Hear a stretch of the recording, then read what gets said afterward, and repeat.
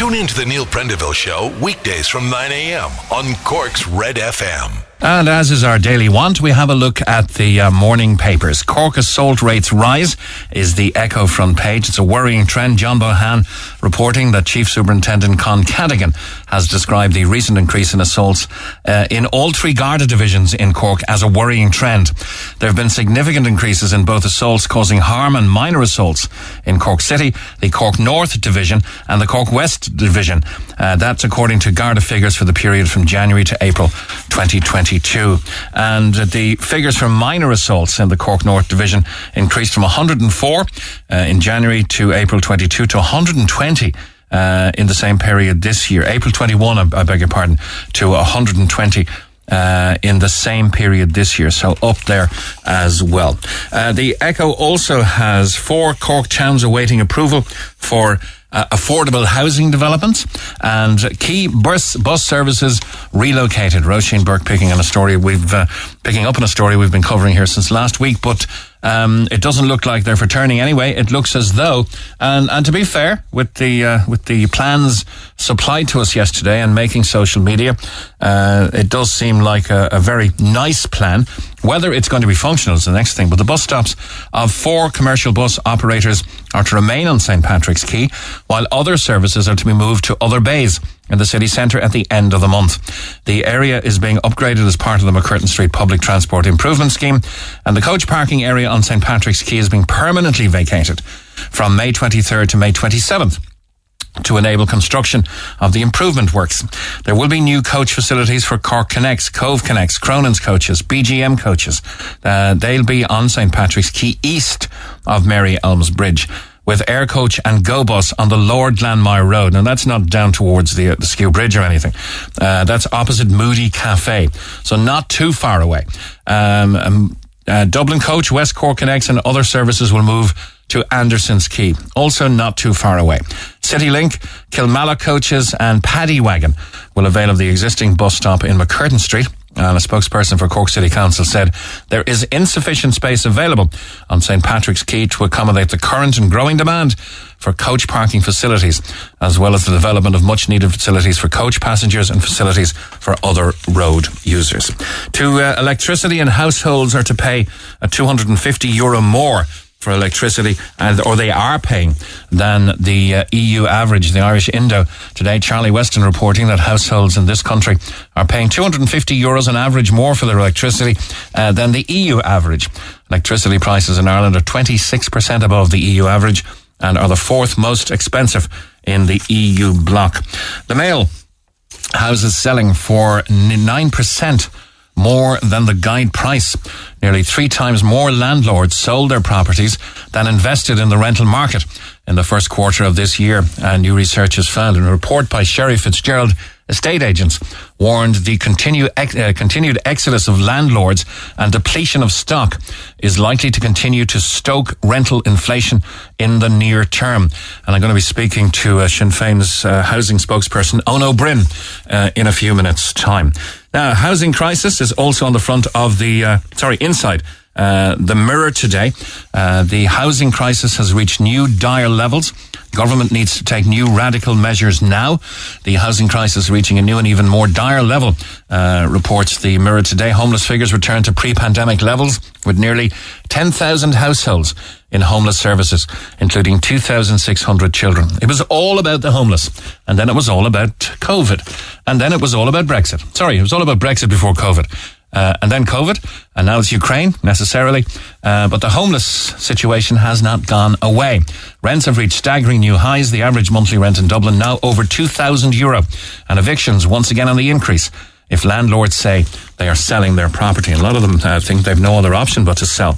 Santina was in deep coma, not able to cry. The very sad front page of the Sun today. Toddler Santina Cawley suffered so many head injuries she could not cry out. Her murder trial has heard. Assistant State Pathologist Dr. Margaret Bolster said the child suffered a serious traumatic brain injury that would have resulted in a deep coma. And the Mirror has a little girl suffered forcefully inflicted injuries. A murder trial heard yesterday. Santina Cawley, who was just 2 when she died in 2019, sustained brain trauma, an upper spinal cord as well as polytrauma and lower limb injuries due to blunt force trauma. Karen Harrington, 38, of Lakelands Crescent in Mahon, Cork, denies she murdered her. The child was found with critical injuries at 26 Elderwood Park in Boring Manor Road in the early hours of July 5th and later died in hospital. And to keep up with the ongoing elements of the case, we'll speak to the Irish Times Southern correspondent Barry Roach tomorrow. In the Echo, some readers may find the following content upsetting, and that's also about Dr. Margaret Bolster, the pathologist to examine the body of 2-year-old Santina Cawley, believing the natures and extent of injuries to the child, including bruises all over her body and a fractured skull, were inflicted by force rather than as a result of an accident. Makes it very difficult reading. The Irish Times today reported 16,000 elder abuse cases in 5 years are the tip of the iceberg. Safeguarding Group says the HSE figures do not cover abuse in nursing homes and hospitals. The Irish pub needs UNESCO protection, says the Mail today. The Irish pubs need to be protected under the UNESCO list of intangible cultural heritage to stop them being overtaken by new hotels and buildings. Architect and presenter Roisin Murphy has said. And on a light-hearted end, Del Boy's van is creme de menthe. The van in Only Fools and Horses has been voted the world's greatest on-screen vehicle. Del Boy and Rodney's tatty, yellow, three-wheeled Reliant beat a string of much-loved TV and movie motors. Chitty Chitty Bang Bang from the 1968 classic and the time-travelling DeLorean from 1985 flick Back to the Future were joint second. James Bond's Aston Martin DB5, which first appeared in 1964's Goldfinger, came fourth. KITT, remember the talking car? Knight Rider from the 80s was fifth. Herbie, remember, that was our favourite growing up. Herbie, the Volkswagen Beetle in the original 1977 movie. Of course, it was done again by Lindsay Lohan in a more recent incarnation. But the movie Herbie Goes to Monte Carlo came sixth on that car. Number 54, wasn't it? Even the in-betweeners clapped out Fiat Cinquecento made the top 10. Aidan Rushby from car financing app Carmula, which did the poll, said on-screen cars have stolen our hearts as much as the characters. But number one, creme de menthe, is the tatty, three-wheeled Robin Reliant from Only Fools and Horses, Del and Rodney's van. You're listening to the number one talk show in Cork, the Neil Prendeville Show. It's the best in Cork. On Red FM. And I'm joined by Owen O'Brien, Sinn Féin spokesman on housing. Good morning to you, Owen. Good morning to you. Now, before we get on to what we're really here to talk about, and that's the housing crisis and social housing, can we just have a look at the political landscape, if you don't mind? Is it Sinn Féin's lot? You didn't run enough candidates in the Irish general election when the support would have been there for you. And now that you did run enough and you're the biggest party in the north of Ireland, it doesn't seem like there'll be an assembly for anyone to oppose because the DUP are not going to appoint or nominate a Deputy First Minister. Where does that leave you? Well, obviously our view is we want to see the Assembly established as quickly as possible. The DUP outlined their position yesterday, but I'm not convinced that they're going to be able to stay out of the Assembly as long as some people think. All of the opinion polling data in the run-up to the election showed a majority of both nationalist and unionist voters, as well as those who have described themselves as others, wanting the Assembly up and running and dealing with the crucial issues affecting people. The cost of living crisis, the crisis in our health system, and other pressing bread and butter issues. We have £300 million that needs to be spent supporting families and businesses, tackle that cost of living crisis, and that can't be spent until the Assembly is up and running. So look, the DUP outlined their position yesterday. Our view is that is a mistake. The issues related to the protocol are matters between the British government and Westminster and the European Union.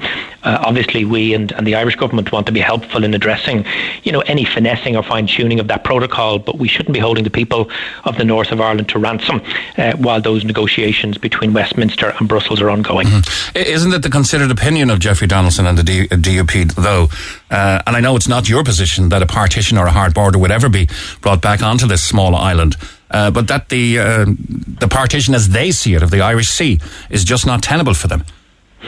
Well, what's interesting is, despite some initial teething problems, which were really caused by Brexit rather than the protocol, and of course the DUP were the leading pro-Brexit force in the referendum in the north, but most of those have been resolved. And if you talk to business people in the north of Ireland, again, whether they're from the unionist community, the nationalist community or other, they actually see the protocol as giving them the best of both worlds, access both to the UK market as well as to the south and the single market in the European Union. And that's a very enviable position for businesses to be in. And while there was some level of posturing by the DUP, sharing platforms with loyalist paramilitaries and others in small rallies in the lead up to this election, in fact those parties that did best, both ourselves and particularly the Alliance, were those parties that had a very positive message that want the Assembly to be re-established. Jeffrey Donaldson didn't lose any seats to the TUV. He lost seats to the Alliance and elsewhere. And therefore I do think a time is going to come where unionist politicians realise that what the overwhelming majority of people in the North want is, in the first instance, a functioning Assembly delivering for the people on the ground on those key issues. And like I say, if there are concerns around the protocol and its functioning, they have to be dealt with at an intergovernmental level. The Assembly isn't involved directly in those negotiations. Yeah. Just a couple of observations before we move on to housing. It looks as though the people of Northern Ireland have stopped the ad nauseum voting for their darkest fears, or to protect against their darkest fears, and are now looking towards their brightest hopes. Well, again, what all of my experience, and as you know, I lived up there and was elected there for many years, and I was up canvassing during the election, is what the overwhelming majority of people want is change. They want things to improve. They want their lives to get better. And for me, one of the really interesting things of this election, of course, is you do have the very historic change where nationalists, in this case Michelle O'Neill, the leader of Sinn Féin, received the largest mandate in terms of being the first nationalist First Minister in the history of the Northern State. But also crucially, unionism no longer has a majority, and there's a growing number of people who don't in the first instance describe themselves as nationalist or unionist. That doesn't mean they don't care about the constitutional future of the north of Ireland. And I think that actually presents nationalists and Republicans who ultimately want a border poll, that we have a large number of people who we now have to start trying to convince that the best way to tackle some of those very, very pressing issues is actually in an all-Ireland context rather than in a UK context. And that's what referendums are all about, is about preparing but also persuading people of the merits of your argument. And I certainly look forward to that challenge in the years ahead. Mm-hmm. Well, let's hope that the people of Northern Ireland who are really, really voting to be governed don't have to wait the full 6 months, the 3 or 4 intervening weeks until a new election is called, and then has to be called. We're going to be looking at the end of the year of January if this has to go to another election, which won't solve anything and it won't take away the protocol issue. I agree with you completely. And again, there is nothing there in the way. There are no barriers within the powers that are controlled by Stormont for us not to set up an executive now, for us not to agree a programme for government to pass a budget and, for example, start releasing that £330 million to hard-pressed families and businesses, and to invest the extra £1 billion in tackling the impact of Tory austerity on our health system. Those things can be done now. And clearly, those parties that have issues with the protocol, they can then raise them in parallel from the executive and the Assembly floor with the British government in Westminster and the Irish government in Dublin. That is the sensible thing to do. That's what the majority of people want. And I think any party that delays the restoration of the Assembly and the executive will, whenever there's another election in the future, be badly punished. Yeah, okay. Now we're here to talk about mainly housing. Thank you for that political perspective. You have commented on the government's affordable housing targets, which you obtained in response to a parliamentary question, and you say the targets up to 2026 in your eyes are truly depressing. Yeah, and I have to say, I think anybody who listens to the figures I'm now going to give you, particularly in Cork City and County, will agree. So as you know, we have a huge affordability crisis right across the country. Cork City and County are no different. In the last year, house prices in Cork have gone up at least 4%. It's now about 320,000 is the average asking price, but in many cases it's higher than that. And out in the county, the annual increase was 12%, and some of that is people from the city being forced out to the county to buy because they can't get anything affordable within the city boundaries. Key to tackling the affordability crisis, of course, is the government's affordable housing fund. It's money to local authorities to build and sell really good quality homes at genuinely affordable prices. The first of these, I think, are in Boherboy in Cork, as yet unsold. But I got a parliamentary question back last week that says that over the next 5 years, from this year to 2026, Cork City is only going to get 378 affordable homes to this fund. That's an average of 76 affordable homes a year. In the county, it's even worse. They're only going to get 189 genuinely affordable homes delivered to purchase through local authorities over those 5 years. That's just 38 a year. And unfortunately, it's not just the picture in Cork. When you look right across the state, only 18 of our 31 local authorities are getting this funding, and the targets for genuine affordable housing delivery are paltry. And what this says to me is, for all their talk of being the party of home ownership, Fianna Fáil are not serious about delivering genuinely affordable homes for working people to buy. And in the absence of that, house prices are going to continue to rise because we know the private sector currently isn't able to deliver houses at the kinds of prices that people on modest and above modest incomes can genuinely afford. But isn't it the case that young people and those on low to medium income are being discriminated against by the system, the bans, if you like? People are considering it's much easier for me to get a house now through the state than it is going to be for me to ever save or ever get on the property ladder. But when they're on low to medium income, they find themselves removed from housing lists entirely, even if their income increases slightly. Yeah, so I mean, the first thing to remind people is the average waiting time to get a council house, if you are below the income threshold, is 10 years, and in some local authorities it's 12 to 13 years. So there's no quick route into housing via the social housing waiting lists. But first of all, you're absolutely right, the income thresholds are too low. They were last set in 2011, and we're actually seeing families who are 5 to 8 years on the list losing their list position because they marginally go over the income thresholds, either because they got a little bit of extra income or some overtime, etc. But what's also the case is, for almost a decade, successive governments have been promising major investment in the delivery of affordable rental and affordable purchase accommodation for that very large cohort of people who will never be eligible for social housing even if we raise the thresholds. But governments haven't matched their promises with direct capital investment and delivery. And because of that, there's that huge cohort, predominantly first-time buyers, but they're not all first-time buyers. We have a lot of people, including among your own listenership, who are in their 40s, 50s and early 60s. They might have lost a family home because of relationship breakdown or divorce. They might just never have been married, never owned a home, or they might have lost a home during the Celtic Tiger. They're now living in the private rental sector and looking at the future when they hit pension age, and they're on an occupational pension, too high to be eligible for social housing or HAP, but not high enough to be able to afford market rents. And there's a very large cohort of them as well. And the solution is very, very clear. We need about 4,000 affordable purchase homes every year and another 4,000 affordable rental homes every year delivered to local authorities, approved housing bodies and community housing trusts. That is the scale of ambition that is required. And instead, government is only going to give us this year about 550 affordable purchase homes, about 600 or 700 affordable rental. They might reach a couple of thousand next year, and it'll be 2025 or 2026 before they reach their targets of 2,000 or 3,000.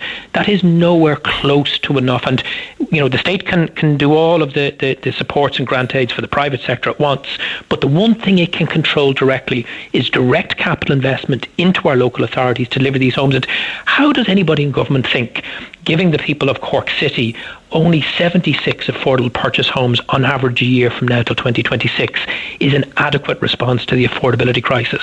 How does anybody think giving the good people of Cork County only 38 affordable purchase homes on average every year till 2026 is an adequate response? And you mentioned homelessness just in the media review before I came on. The latest figures for homelessness in Cork, it's the city and county, is 474 adults and children.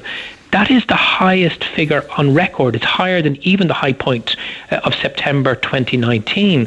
And this is the city of the Taoiseach of the country. And yet we're not having an adequate response with increased investment in social housing, affordable rental or affordable purchase. And because of that, I'm very fearful things will get worse. This evening in the Dáil, Sinn Féin has a private members' motion on affordable purchase homes, and we're setting out what a government needs to do to deliver those 4,000 affordable purchase homes each year, significant increase in capital investment in our local authorities approved housing bodies, allowing all local authorities access the Affordable Housing Fund, and scrapping those schemes such as the so-called Help to Buy and the shared equity loan that simply push up house prices and divert money to people who don't need it rather than exactly the types of first-time buyers or others you mentioned at the outset of this interview. Yeah, are we inexorably moving towards the Parisian model where people will never aspire to owning a house and will be consigned to renting for all of their lives? Well, we shouldn't be, and there's no reason why that's where we have to go. The crucial point about government policy is government shouldn't tell people whether they should rent or buy. That should be a decision of single people and of couples and of families. Government's job is to ensure whether it's social housing provision, affordable rental, affordable purchase, or the regulation of the private market, that there is a choice for people. And the best way for government to do that is, one, increase investment in social housing, because our levels of homelessness and social housing waiting lists are far too long, but also significantly increase investment in affordable purchase and affordable rental homes.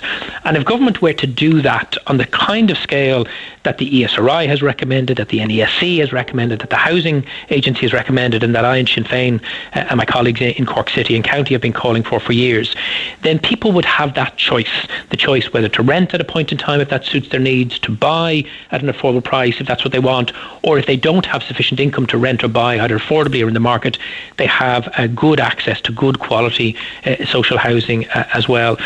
These are things that were done in the past. They should be done now and into the future. But it's a matter of political will. It's a matter of political priorities. Government can respond, whether it was to the financial crisis of the banking institutions when Micheál Martin was last in government with massive bailouts, or indeed, more appropriately, as the last government did to COVID in terms of the wage subsidy scheme and the pandemic unemployment payment. We have a housing crisis as big, if not bigger, than the COVID crisis and the recession.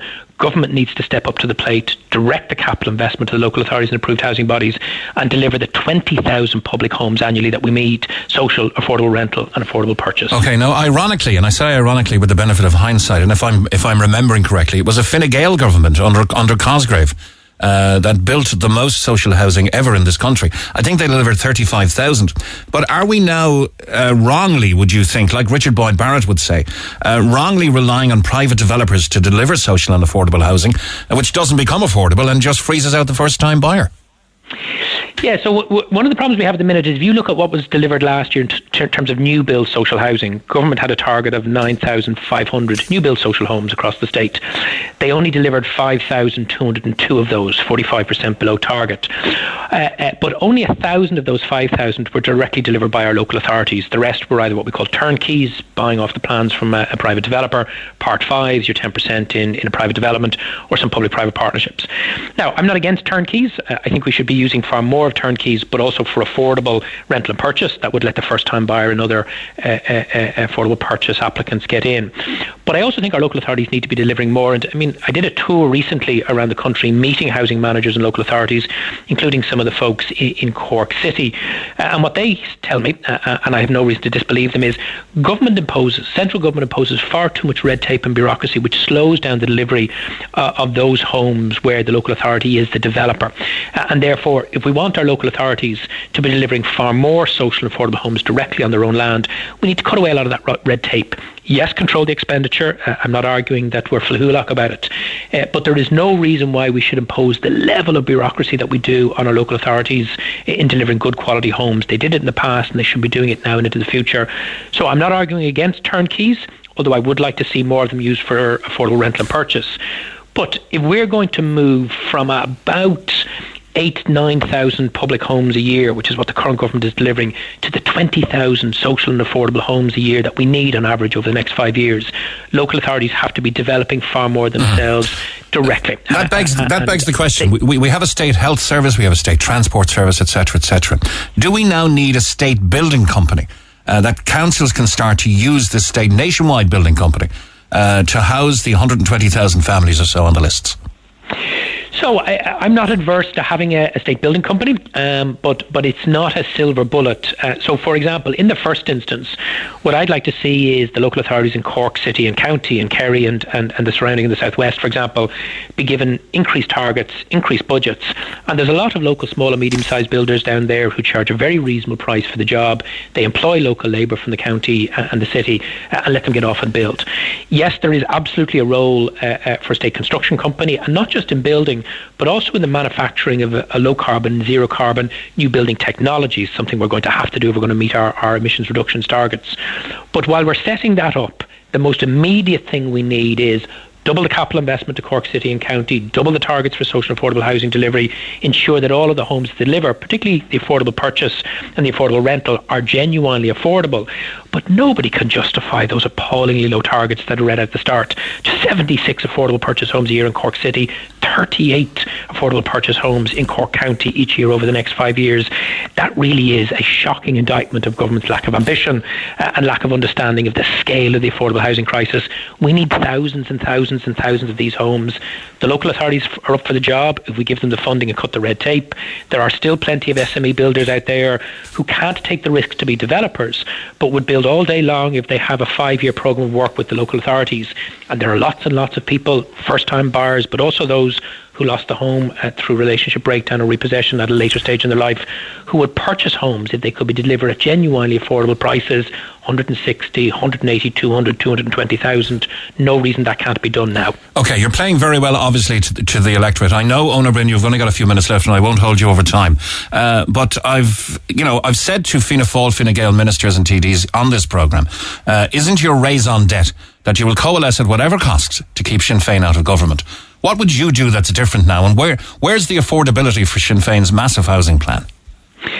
Yeah, so the first thing is government has access to the capital. We still have access to very low borrowing, whether it's Exchequer borrowing through the Housing Finance Agency, the European Investment Bank, and there is significant Exchequer revenue, and that's even with the inflation that's currently in the construction sector. What we need is to give every local authority a 5-year capital budget, finance that in advance, give them the targets, deliver those homes, and drive that through. And come the next general election, this government will be judged above everything else on whether they fail or succeed on housing. And if they continue with the failed policies that Darragh O'Brien and Micheál Martin have in the current plan, unfortunately the housing crisis is going to get worse. What would a Sinn Féin minister do? Double capital investment to local authorities and improved housing bodies, double the targets to 20,000 social and affordable homes a year, and make it as easy as possible for local authorities, approved housing bodies and community housing trust to deliver those homes year on year. That's not even going to end the housing crisis, but it will make a significant dent in it. Meanwhile, greater action to reduce levels of homelessness. I met with Cork Simon recently, as well as Katrina and Penny Dinners, and they made it clear homelessness isn't just an issue in Dublin, it's an issue in Cork and the surrounding counties. Far greater action on prevention, far greater action on housing first to get people out of emergency accommodation. But the key is, if government isn't investing the money in the public housing to meet social and affordable housing need, the crisis isn't going to get any better. That's the key difference the Sinn Féin government and Minister for Housing would make. Okay, and as a possible future Minister for Housing, would you be, which would be unheard of up to now, would you be available to the general public, say, every 6 months to say, here are my key performance indicators, as you'd have to in any private business? Here's where we're ahead, here's where we're behind, we're going to get there in 5 years to where we promised we'd be. There's no politician ever subscribes to that ideal. Absolutely, and I'll go 2 steps further than that, because unlike the current Minister for Housing, who won't come into the Oireachtas Housing Committee to be held to account, I would also give the commitment not only to make myself available to the public, whether on the ground, in your radio station, but also to the Oireachtas Housing Committee. But the second thing is, ministers need to be honest. So you can have the best plan in the world, and you can go into implementing the plan with a genuine belief that it's going to improve things. But where a policy doesn't work, where you actually try it and it doesn't achieve its objective, we need housing ministers of the future, whether that's me or anybody else, to be honest and say, we've tried that idea, it isn't working, let's shift to something else. Instead, we have ministers at the moment telling us things are moving in the right direction. I mean, again, I go back to the homeless figures for Cork City, the worst in recent recorded memory. And yet, I had a debate with Darragh O'Brien about these figures, and in fact, I had an exchange with Micheál Martin specifically about the figures in Cork last week, and he said his housing plan is working. House prices in Cork have risen dramatically since Micheál Martin became Taoiseach. So have rents, so have levels of homelessness. Social housing output is anemic, virtually no affordable housing delivered in 2 years. And yet these people are telling us things are on an upward trajectory.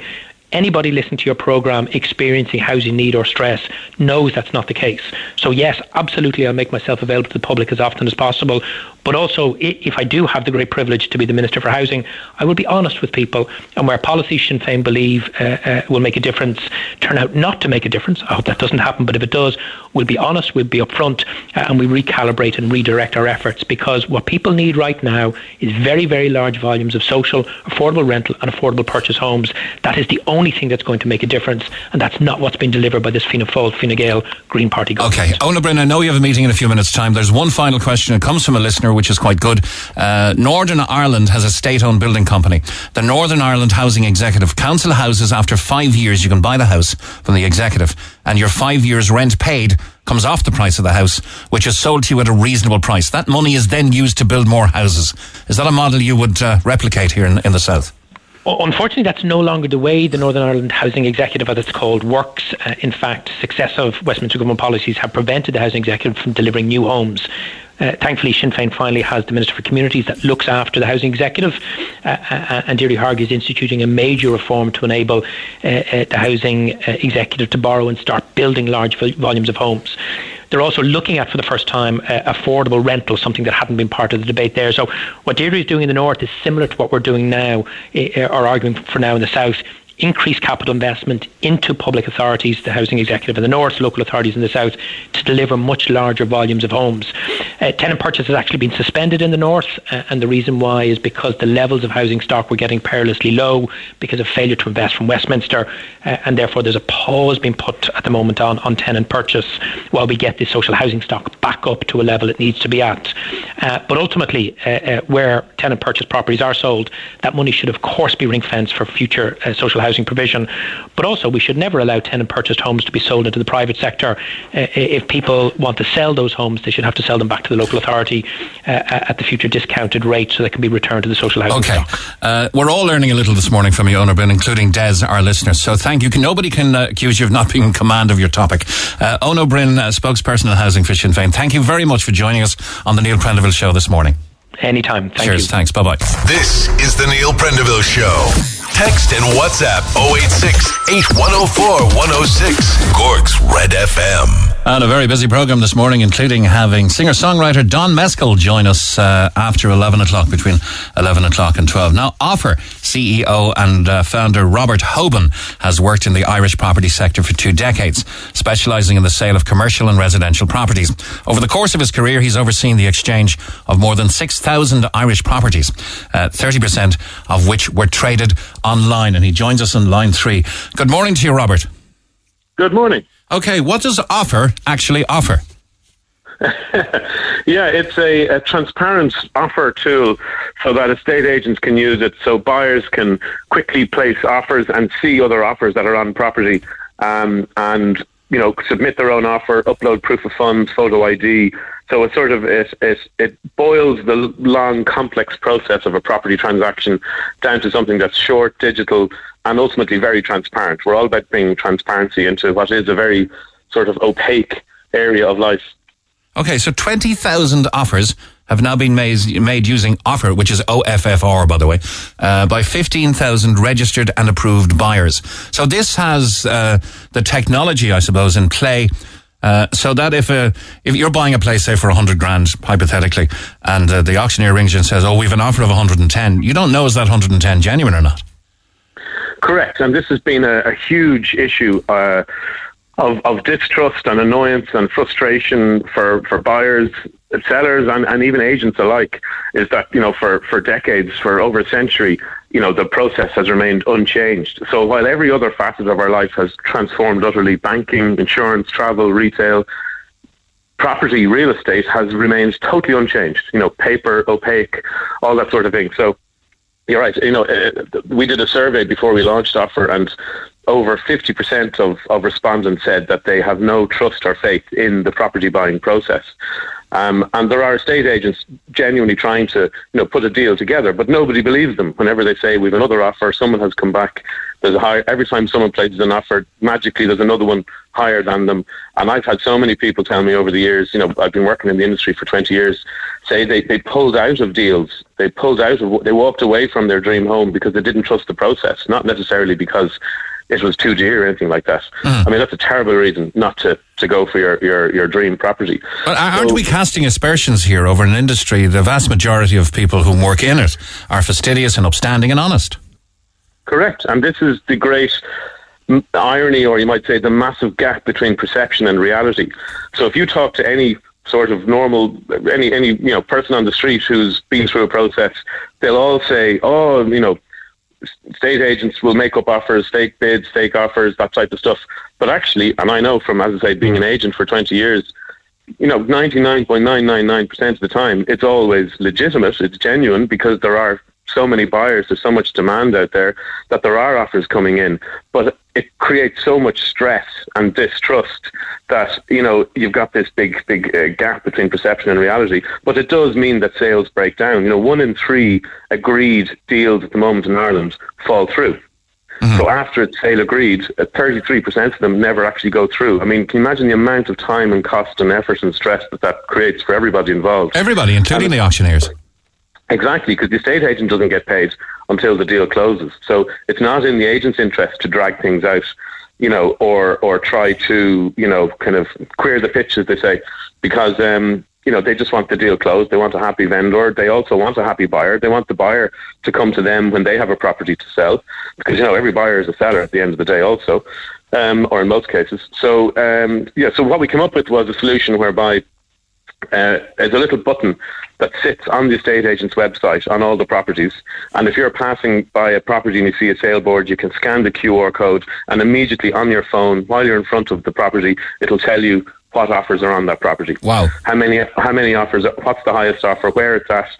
And the estate agents are very embracing of this, because if you think about it, that was my next question. Are they welcoming of your technology? Yeah, very much so. I mean, we've over 100 companies now actively using it, up and down the country, from small independent agents in small villages and country parishes up to some of the big brands in the cities. Because if you ring an estate agent will typically, happily tell you what's going on with the property. They'll say to you, we have an offer of the asking at the moment, or just above or just below. But there's no way of really verifying that. But also there's an additional problem.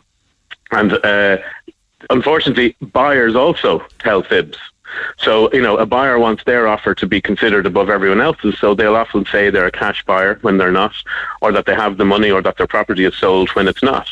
And an estate agent has no way of verifying that in any sort of kind of efficient manner. There's so many inquiries now, so many people placing offers on property. There's no way an estate agent is going to be able to ask every single person to email evidence, proof of funds, sure, before looking at the offers. And that's what technology allows. Because I imagine, because the estate agent is going to be obviously working on the side of he wants to get a happy buyer, but he's trying to get the best price because his commission is based on it, or her commission is based on it for the seller. Correct. But if he squeezes an extra 10 or 20 grand out of Joe Soap, it's only going to be 100 or 200 quid at his 1.5%. Whereas if he sold 3 houses in that time, in the same allotted time, then he'd make a lot more commission.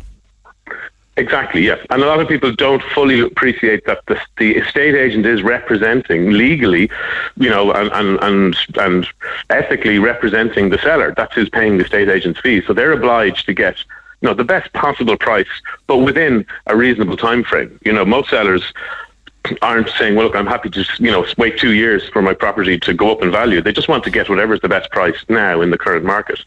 But what we're watching and seeing with technology, the agents are saying to us, it's fantastic, because we let the buyers take control, shall we say, of the bidding and the offer process.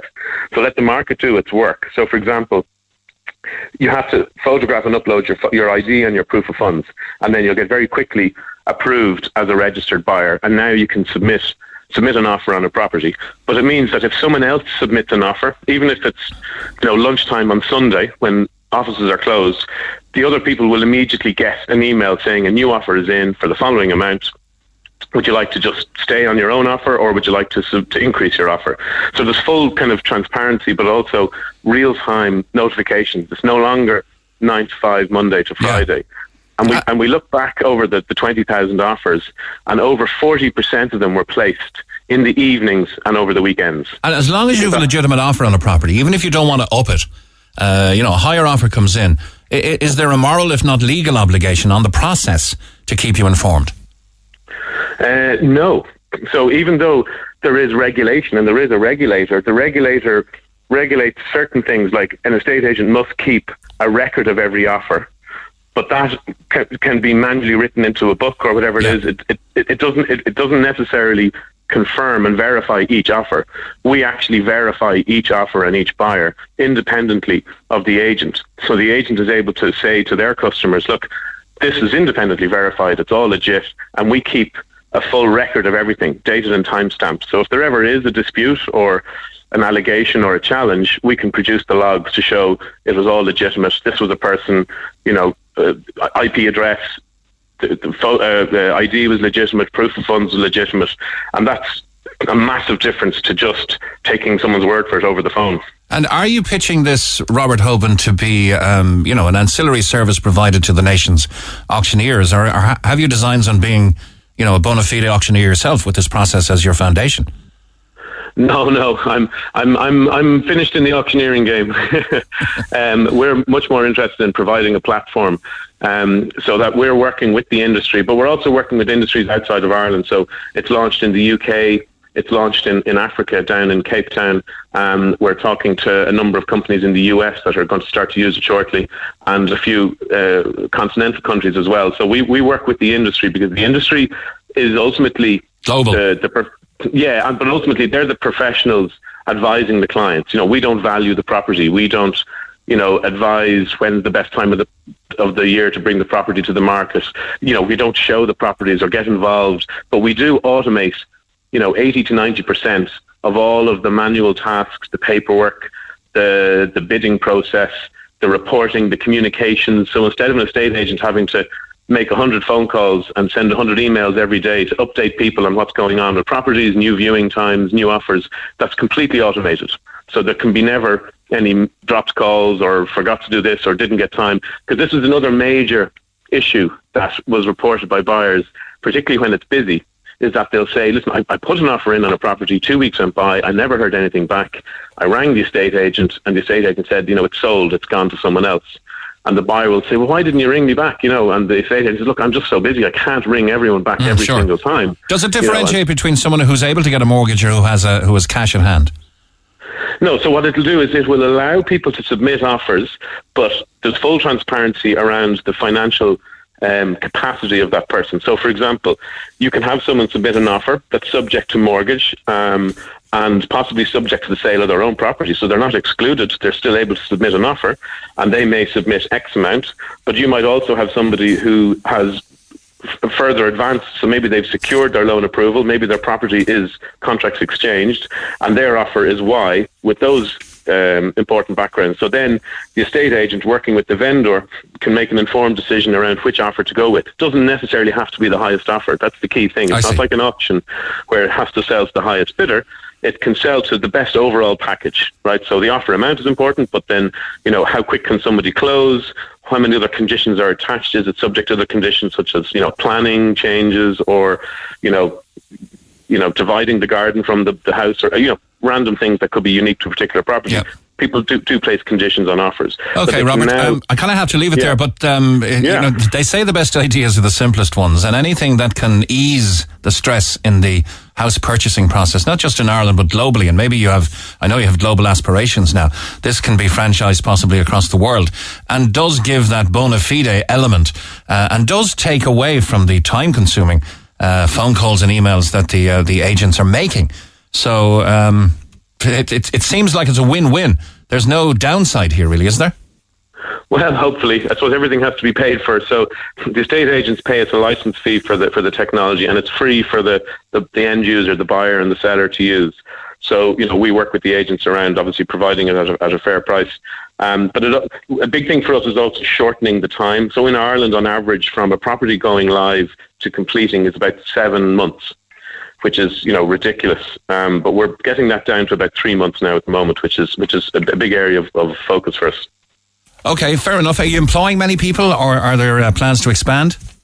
Yeah, we've got 17 employees at the moment based in Ireland and the UK. And our Irish employees are in Cork, Wexford, Dublin, Wicklow, spread around. So yeah, we have a representative down in Cape Town, and we also have a couple of people coming on board in the States. So we're sort of trying to grow and scale as much as we can, like all good Irish startups.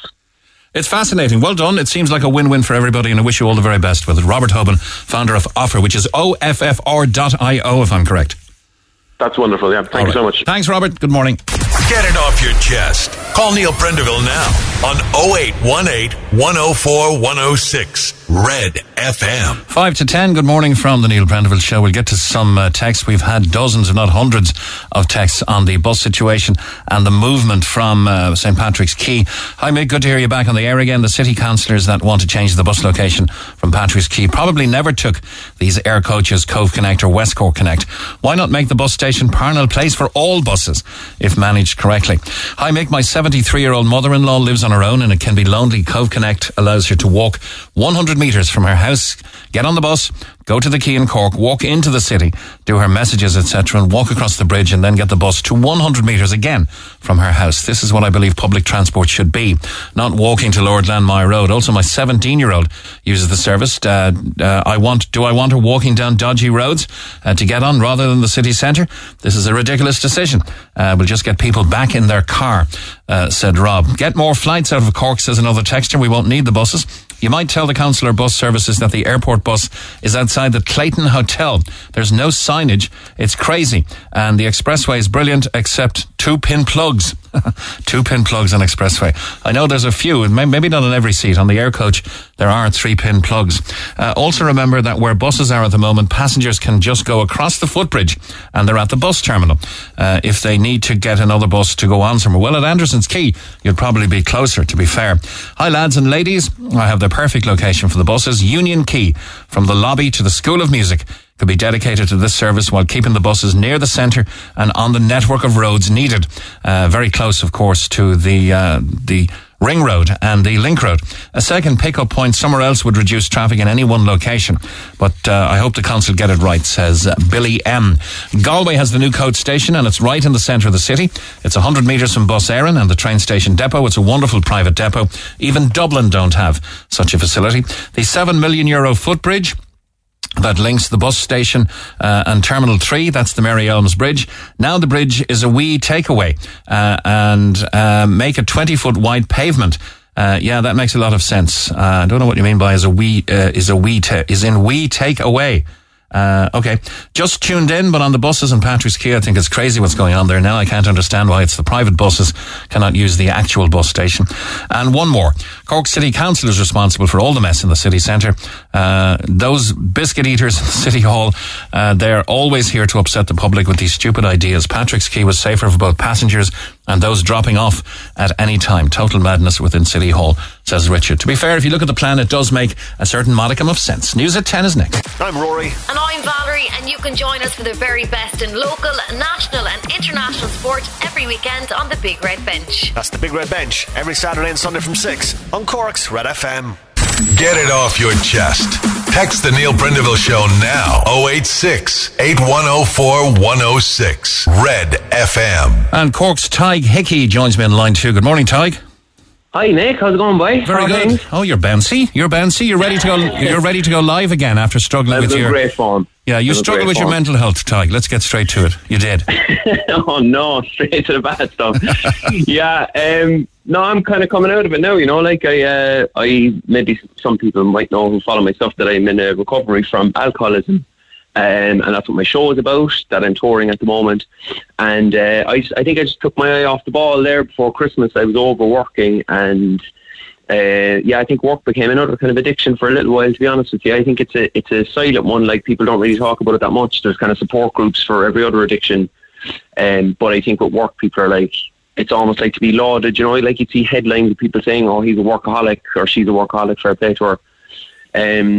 And yeah, I stopped doing all the things that were good for me, really. But I'm delighted to report that I'm in great form now, and I'm kind of doing the things that work for me, and like, you know, seeing other people and stop not being so obsessed and going for a walk and eating right and all the basic stuff, you know. Good stuff. And getting back to work, I suppose. Yeah, it's a big part of it. Getting back to work, but not overworking, I suppose. But for a lot of people on Leeside and beyond, Tig, one of the few positive memories of the 2 long years of restrictions and COVID-19, which were hard enough, will be the comedy and social media videos of the likes of yourself and Pat Fitz, Reggie, and that kind of thing. Exactly, yeah. Well, he's a legend. I just went to see him in the Everyman there for his first live performance. I think, like, big ambitious 14 nights.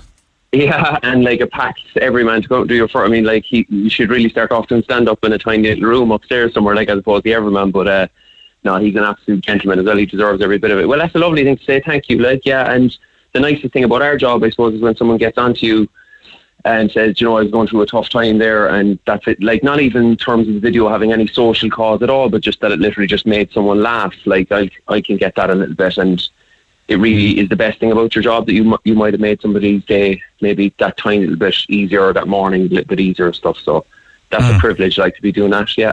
Okay, how would you characterise a breakdown? Yeah, like I think as well with the breakdown thing that it's always seen as this. You know, like, I feel like when we were growing up in Cork, like, you know, long ago, if someone had a break, you know, he or she had a breakdown, like, it's kind of, don't go near them, like they might do something crazy to you. Do you know, that type of way? Like, I think we're a bit ignorant about it. Like, but for me, a breakdown is you're not able to function. So that's the way I found it there. Like, after Christmas, I wasn't really, you know, I didn't feel like getting up and doing stuff. Like, I'd been naturally positive, enthusiastic person, I suppose. My enthusiasm was totally gone. I wasn't sleeping right. And I just kind of broke down, like, in the way a car would break down or something, you know. So, and then you just need to find out why it is, and then you kind of go and hopefully fix yourself with the help of other people. So not necessarily a traumatic experience, but maybe a fully lethargic experience where, you know something, I'm not getting out of bed. You know something, I'm going to eat all day long. You know something, I'm going to eat chocolate and watch telly. You know something, I couldn't be arsed going out. Yeah, like, it is unpleasant though, you know. I'm not trying to downplay it, like, for people that have been through it. Like, don't get me wrong, I'm not making light of it. It's just that it doesn't have to be seen as this kind of completely negative thing. Like, do you know, there's this philosopher who describes it as a breakthrough rather than a breakdown, and I love that, because usually, what I find anyway, when I come out the other side of these events, and I think people in recovery will hopefully identify with this, that you go through a bit of a pain barrier, you come out the other side, but you're not depleted. Actually, you're I think you're in a better position, because you've kind of learned something about yourself. You've learned something about the way the world works, like, and yeah, you're kind of coming out a bit fighting fit, and that's the way I feel at the moment. I kind of welcome the bad stuff at times, because, you know, there's a bit of growth in it. Now, when I'm in an awful lot of pain, of course, I don't welcome it. I want it to go away, like, you know, like everyone else. But yeah, I just think, as you know, without getting too, I don't know, like, pretentious here, like, I just think as a society we need to kind of look at, you know, the stigma around the kind of breakdown stuff, because everyone goes through them. Like, just not everyone's talking about it, but literally everyone goes through it. Okay, when and how did you discover you were an alcoholic? There was no discovery, really, Nick. I was a realisation then? Yeah, like, no, and I'm not making light of your question. It's that, like, it didn't really develop. It's that, like, when I was a young fella, my drinking was different completely, like, straight away. I think the first night I drank, I felt like I lit up. I was drinking cans out the lock for June a certain night, and I felt like I became a superhero. In fact, I'm writing a show about that idea at the moment, that I became the superhero called Catman. And so anything to Underpants Man. Exactly, yeah. Except he's got a can in his hand. And at the start, you love that it's making you feel different to your friends, but then very soon it's apparent that, well, they're all still going to school, they're all still going to work, they're still able to do the things they want to do.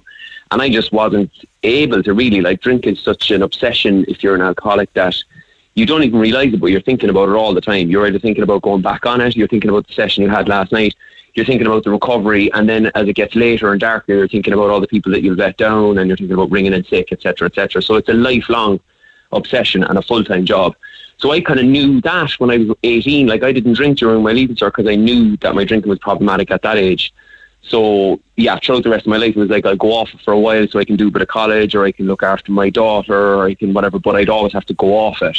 I think people who have a normal relationship with drink aren't really on and off it the whole time. Like, that was the first alarm bell for me, you know. Yeah, no, I'm not making light of your situation, but just something came to my head. You, as soon as you hang up the phone here, Tyke, you should copyright that name, because I can see now a great future for the Cork superhero. Gatman. Man, it's going to be my next show, hopefully. Like, so this is great now that you're into it. Like, this time next year, have a look out for it. It's going to be on a poster. Like, oh, and make light all you want. It's you got to laugh. That's my way of getting through pretty much everything I've ever gone through in my life. Like, just laugh it out. Yeah, okay. Now, of course, as you say, you can become dependent and addicted to other things like Twitter and the dopamine hit you get from getting Twitter hits and follows and that kind of thing, and retweets. Absolutely, yeah. It's a total other addiction. Like, I always feel with Twitter particularly, it's this kind of Faustian pact. Like, you know, it's been very good to me. Your numbers are kind of flying, and there's people interacting with you and offering you work and stuff. But then the trade-off for that is that you're on it a lot. Your head is on this little screen, and the world is kind of going by around you, and Twitter becomes your world. And then, of course, you're getting into these spats with people, and, you know, like, the best thing to do when somebody is giving you a hassle is to ignore it. And I know that, like, in my heart, I know that, but it's just very tempting if someone's saying something stupid, like, and you want to correct them because you think that you know better. And sure, of course, I often don't. Then you end up in this to and fro with somebody, and suddenly 5 hours is gone, and your energy is zapped, and you're wondering why you're feeling terrible. Do you know, like, that's the Twitter trade-off. But I think, like, most people are kind of semi-addicted to social media. I mean, that's how social media works. Like, they're trying to get you hooked on it so that they can show you more ads. Like, it's not rocket science. I don't have any new info on it. Like, that's how the system works. I remember growing up watching Star Trek, which there was always a moral a moral ending. So you'd always, it's like a parable. You know, there's always a meaning at the end. But watching the away team beaming down to a planet and having this little item in their hand where they could diagnose their health and contact people and and doors that opened when you walked in front of them. And look, it all came true. But can I concentrate for a moment on the burnout thing? Or maybe people are feeling a bit lethargic and heading into kind of a mini burnout, or whatever language you want to use. It's obviously, it's encroaching on their mental health as well. You don't really need to find a counsellor. You can engage in a degree of self-care. Now, I know you've got a degree in philosophy, so you're probably able to talk to yourself. What would you advise people, who are feeling that bit lethargic, maybe burned out from work, maybe concentrating too much on one thing or another? Well, yeah, there's so much that you can do for yourself. I mean, like, I suppose the solution for me, it might be different for someone else. But I think the big thing about it is just to recognise it. Like, I did this video talking about how I'd experienced, effectively burnout. I think I used burnout in the video. And the amount of people that got onto me, privately, obviously, saying that they were going through the same thing. They're working in all sorts of fields, and some of them in high-profile fields in media and stuff, saying that they've gone through the same thing.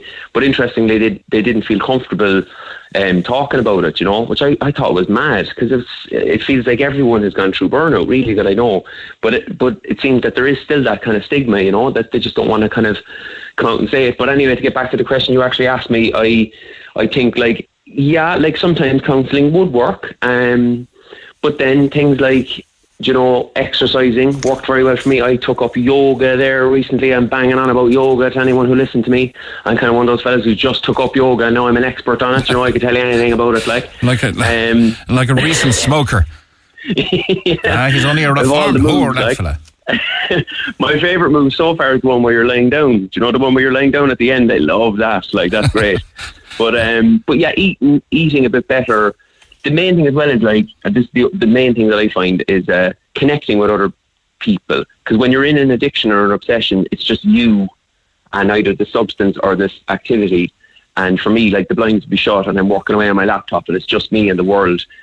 To get out of that is just to connect with other people. See if somebody else around you either wants to hang out or they might need something done. And I'm not trying to make myself to be a great person here now. This is just the stuff that I do to get me out of my own head, and I usually feel better then when I'm kind of hopefully trying to help someone else. You know? So it's a different getting out of your head these days. Exactly, yeah. It's a productive one, like, and to stay out of the spats as well, either online or in real life conflict kind of situations. It never does me any good, really. I kind of get energized by it at the start, but then in the middle of it, I'm like, oh, look, we're all just trying our best here. Like, just leave them off, you know, that kind of thing. Like, I find that useful anyway. As the Beatles said, let it be. I think one of the biggest mistakes that interviewers make when talking to people who are comedic, or you know, are meant to be funny, is go on, tell us a joke. Go on, do something funny. Go on. So there's obviously a very powerful message to your show, but it's going to be a little lighthearted as well. What sort of comedy is it? Is it observational humor or? I'd still like to think that it's mostly funny, you know, where sometimes people are crying at the show and there's really nothing I can do about that, you know, because I can't really force them to react one way or the other. But basically the conceit is that there's this lad called Fergal, right, because I'm just kind of scared to do my own story as myself, so I create a character. He's called Fergal. He's had an awful life. All his family are alcoholics. He's apparently very lonely, but he's in brilliant form. So that's the kind of conceit. Like, he comes out, he's in great form, but he's very enthusiastic about life. His friends are like E.T. and a cardboard cutout of Sonia O'Sullivan up in the attic. So he's got a complete, like, Walter Mitty kind of fantasy life of the alcoholic. So there's loads of laughs in kind of describing that world, but then in the midst of it as well, you're kind of learning about his alcohol journey, maybe where he's ended up, and there's a kind of reconciliation with his mother as well. So it's kind of poignant, But it's mostly funny. Like on a good night, like I was in Derry the other night there now, and people laughed the whole way through until the end, then few of them were crying. And I mean, that's ideal. If you can get people laughing and crying, really job done, like. Yeah, that's visiting all of your emotions. Happy anniversary, by the way. Oh, thank you. Yeah, I was 7 years not drinking and drugging there yesterday. Yeah, so, yeah. Fabulous. It was good. Thank you, man. Cheers. So recovery is always possible. Of course, the big thing here is to get bums on seats. You've got a new show, In One Eye, Out the Other. Darkly humorous take on addiction, starting next Thursday. You did start in Dublin Smock Alley, but it's coming to Cork's Everyman Theatre on the 3rd of June. Tickets available at the box office? Yes, so it's I'm going to do England as well the week after next, and I come back from England for the homecoming gigs in the Everyman then. So it's Thursday the 2nd, Friday the 3rd of June, and you can get the tickets on everymancork.com or tykiki.com for all the details. And I'd love to see a big Cork crowd there. I actually haven't done it really properly in Cork before. I did it outdoors in Lisbon Fort last year for a one-off, which was gorgeous. But I haven't done the show in Cork yet, and I've done Dublin about 4 or 5 times, so it's time to come home, Mick. Now, I'm just about to ask our listeners, right? You can give us a call on... no, it's not free tickets. 0818 104 106. Can if you want. if you were ever or recently mistaken for somebody else. Now, so let me ask you, who were you recently mistaken for? Well, Mick, right, as a man I think who will understand this, like, I think this is all down to baldism, to be honest with you, right? But I will tell you that I was mistaken for Stephen Donnelly there recently. I came out of Smock Alley and there was a maternity hospital protest going on, and I walked out. Now, look, I'm not casting any aspersions over the man's looks, but I don't feel we do look alike, except that we're both. Well, I would describe myself as balding. I think it's fair enough to say that man is bald. But anyway, I walked out of Smock Alley, and this woman kind of goes, "Oh, here he comes! Oh, look, you know." Yeah, I don't think she's from Cork, but if she was from Cork, she was just about to give me hell, like. And so I was like, sure, look, I'm not Stephen Donnelly at all, you know what I mean? So Stephen Donnelly, I get Ray Darcy. I don't mind Ray Darcy, actually, because I think he was kind of good looking enough in his day. And a lad from Bros. I get a lad from Bros as well, which I love that. I'm just looking at the Stephen Donnelly picture. Now, he's got a heavier sort of the facial hair is heavier. It's harsh, like. I think it's a little harsh. I'll take Ray Darcy all day, like. But, there's a little bit my big thing anyways, another big taboo, I think, in society is baldism. I think we're just allowed to really criticise the bald. I think it's wrong. I think it's unfair. And I think we need to do something about it, make the two of us. You could be walking around here and you could be mistaken for Stevie G. There's a little bit of Rory O'Hagan, our head of sport, in news there as well. I take Stevie G all day, but like, you're just giving me more bald men there, I think, yeah. I remember a very nice interview with Graham Norton, with Sir Patrick Stewart, in which he was, saying how Hollywood was 100% against an older, balder man being the captain of the Starship Enterprise. And of course, he revolutionised the role. And he said, I was walking across the square in London one day, very quiet, and I passed a man, and he turned around and called me back to look at him. And he said, Sir Patrick. And I turned around and he said, yes. I said, and he doffed his cap, took off his cap and bowed. And he said, on behalf of bald men everywhere, Sir Patrick, thank you. Oh, that's lovely. Best of luck. Everyman, 2nd and 3rd of June. Ty Kiki, it's been refreshing. And I'll let the people of Cork decide if you look like our health minister or not. Thank you, my friend. Oh, hang on 1 second. I've just got a word in my ear. Just hang on a second. One of your friends, I'm told, is on line 1. Sorry for the... Oops. No, he's not on line 1. There's a friend of yours who looks like... apparently looks like Conor McGregor. And he's not on line 1. Do you know who that is, no? I would say Conor Murray, is it? Conor Murray, sorry. Who is it? Conor Murray, I don't know. I just assumed it would be Laura O'Mahony. Like, anytime I'm on radio, she usually rings in, so Red FM's own, like. We'll find out. Ty Kiki, best of luck. Thanks a million. Pleasure, boy. Thanks for your time. Bye, Take care. Call the Neil Prendeville Show now. 0818 104 106. Red FM. 25 past 10. Mick Mulcahy for Neil Prendeville, who returns on next Monday morning after a well-deserved break. We have Paula on line 3. Good morning, Paula. Good morning. Now, you're 27 years of age with a 3-year-old boy, and you've been living in your aunt and uncle's house in Farranree since your son was born. Yeah. What's that been like? Well, it's fine, but see, the council rang yesterday and they told me that I'm not supposed to be here. They rang my aunt, sorry. They they told her that I'm not supposed to be there. Now, they knew I was actually there for the last 3 years because I've told them myself. And I have tried to put my name down on the rent book, and they said it was too overcrowded. So that was impossible. They couldn't put me down. I've also tried to declare myself as homeless inside the city council, and they told me that I needed to have an address to declare myself as homeless. Okay, let's explore those two things if we can, Paula. What's the advantage of being on the rent book? What would that do for you? Well, if I was able to get put on the rent book, I'd actually be able to get myself back on the housing list.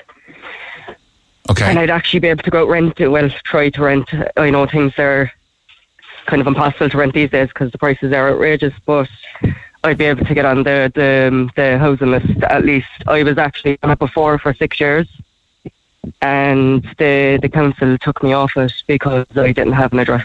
So when you say rent book, does that mean go on the rent book for your aunt and uncle's house or onto a general rent register? Both. Like, I'd be registered in the council to be living here. So. Okay. Is the house overcrowded? Well, there's 7 of us living here altogether. Okay. 3-bedroom house. Okay. So where does that leave you? You've been trying to get on the housing list.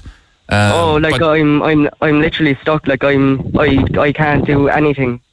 I'm stuck where I am. I can't go out renting because I'm not going to get accepted, perhaps because I'm not on the housing list.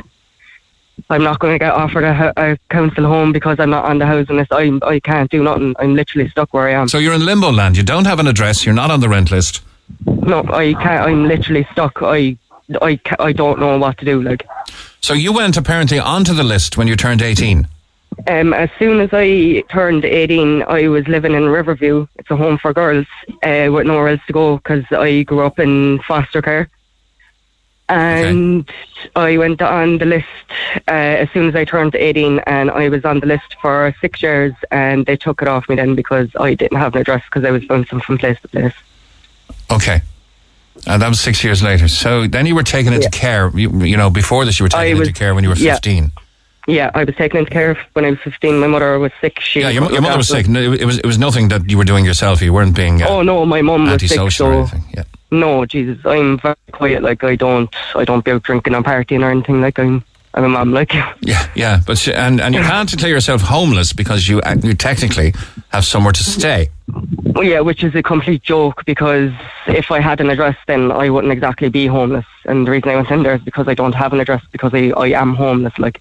Okay, the other option is, I suppose, to bring your son into Edel House. That's not something you want to do. That's not an option for me. Like, if it was just myself, I'd go in just to get it over with. But I don't want to be bringing my son into that kind of a world. Like.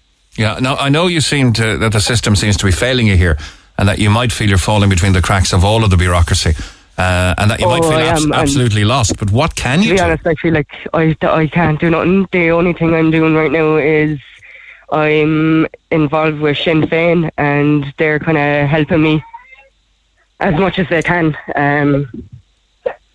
How can they help you? You're staying with your uncle and aunt. They're emailing the council trying to figure out why they won't put me on and all this kind of stuff. Okay.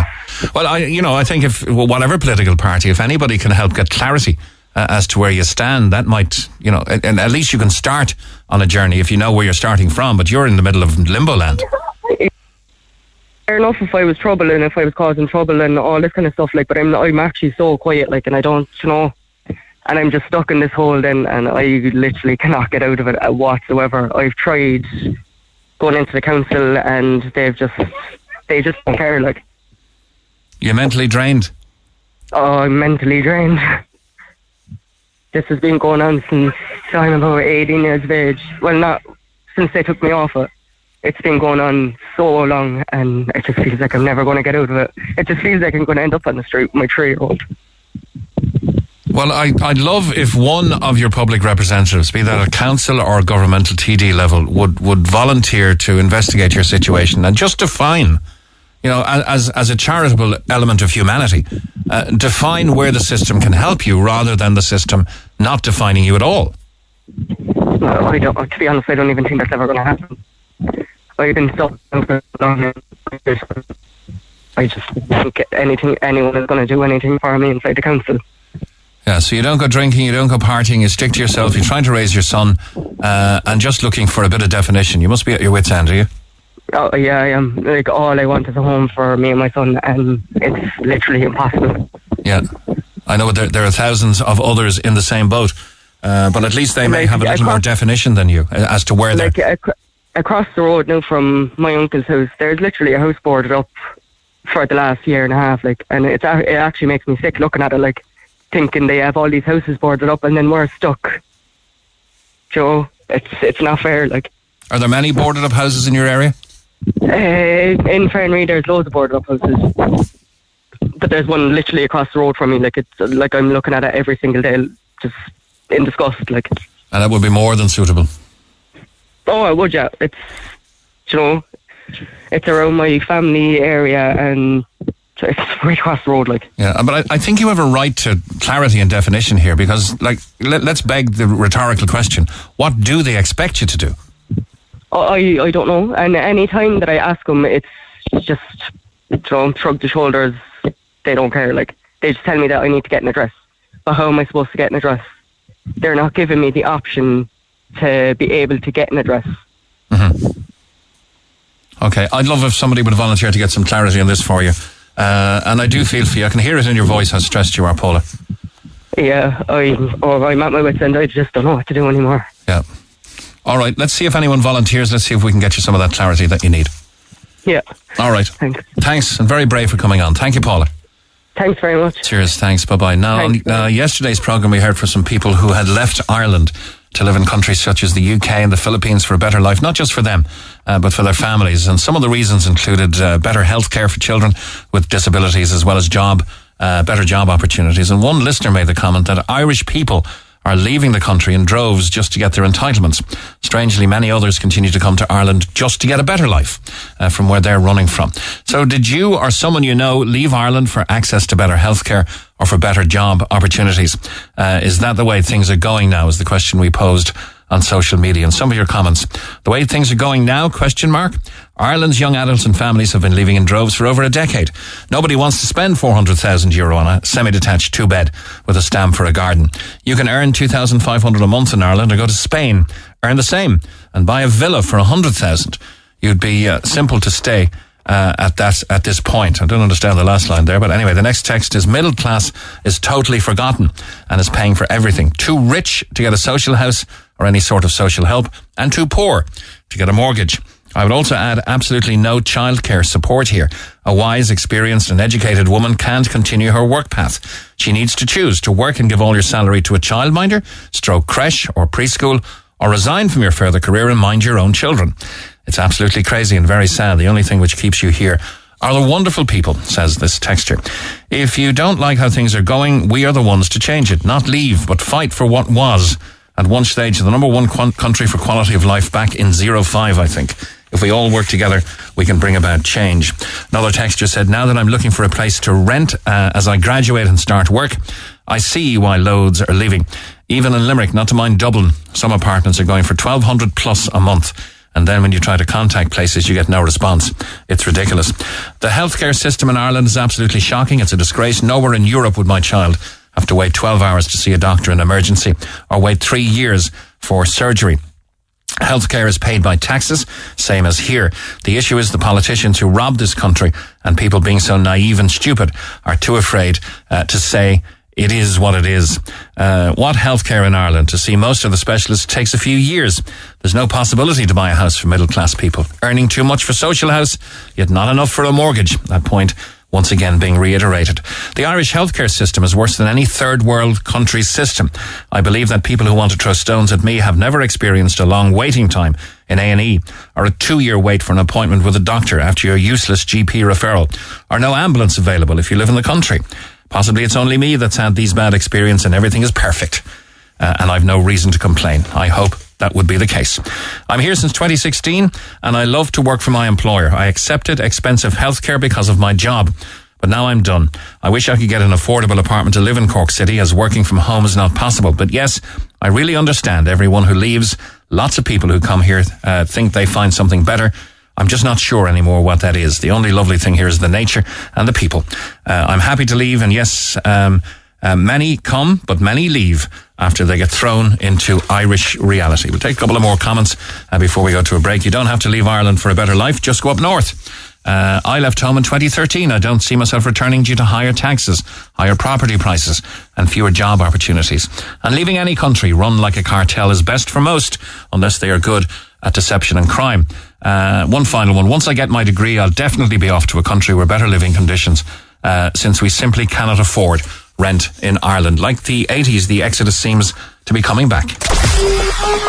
Talk to Neil Prendeville now. 0818 104 106. Cork's Red FM. Now we continue to try and cover as much ground as possible and get as much information and get as much people on air as we can. And we do so again now with Morris in line 2. Morning, Morris. Good morning, Michael. How are you? Very good. Now, a little bit of yin to the yang, as they say. For a long time, you've been complaining privately about the buses on Patrick's Quay. Tell me the story. Well, I'm a lorry driver, Mick, right? And from time to time, I have the pleasure of driving up Patrick's Quay with a 45-foot trailer. And you have these buses on the left-hand side of Patrick's Quay, out down around the McCow there, you know, the back of that's the Metropole, right? Yeah, that would be the kind of western end of the quay. Yeah, right. And they're just double parking there, right? They can't all get into the parking space that's there, so they're just pulling up on the road. Now, to feed these buses, you have people coming with cars to put passengers on the buses, taking out baggage, right? You have people crossing the street in front of you then with the suitcase with the wheels on it, right? Mm-hmm. This is on a live street, right? And you can even see this at 1 o'clock in the morning, right? Crazy stuff altogether. No, that said, I'm driving a big vehicle, so I do have certain sympathy for the man driving the bus. He's doing his job as well, and that's where he must stop, unfortunately, right? Now, the council in their wisdom are shifting them on, but that's not actually the solution here, because they're going to push it to other areas. That issue is going to take place in other areas now, right, that I've just described there. Picture the lower road now, feeding passengers as well, the same thing going on down there, right? When you have existing infrastructure, Mick, in the form of the bus station, which you have already covered is owned by Bus Éireann, a company that's owned by the public, right? And yet a bus service that's privately owned can't dock there. It's kind of strange. It seems to me like an airport that planes can't land in. Wouldn't that be kind of strange to you? It would, especially when the private buses are filling a need for the public. They're providing the service for the public. So anyway, look, that's one issue. But like to the left of the bus station then, Nick, you have Merchants Quay, right? Where a lot of the city services are stopping, right?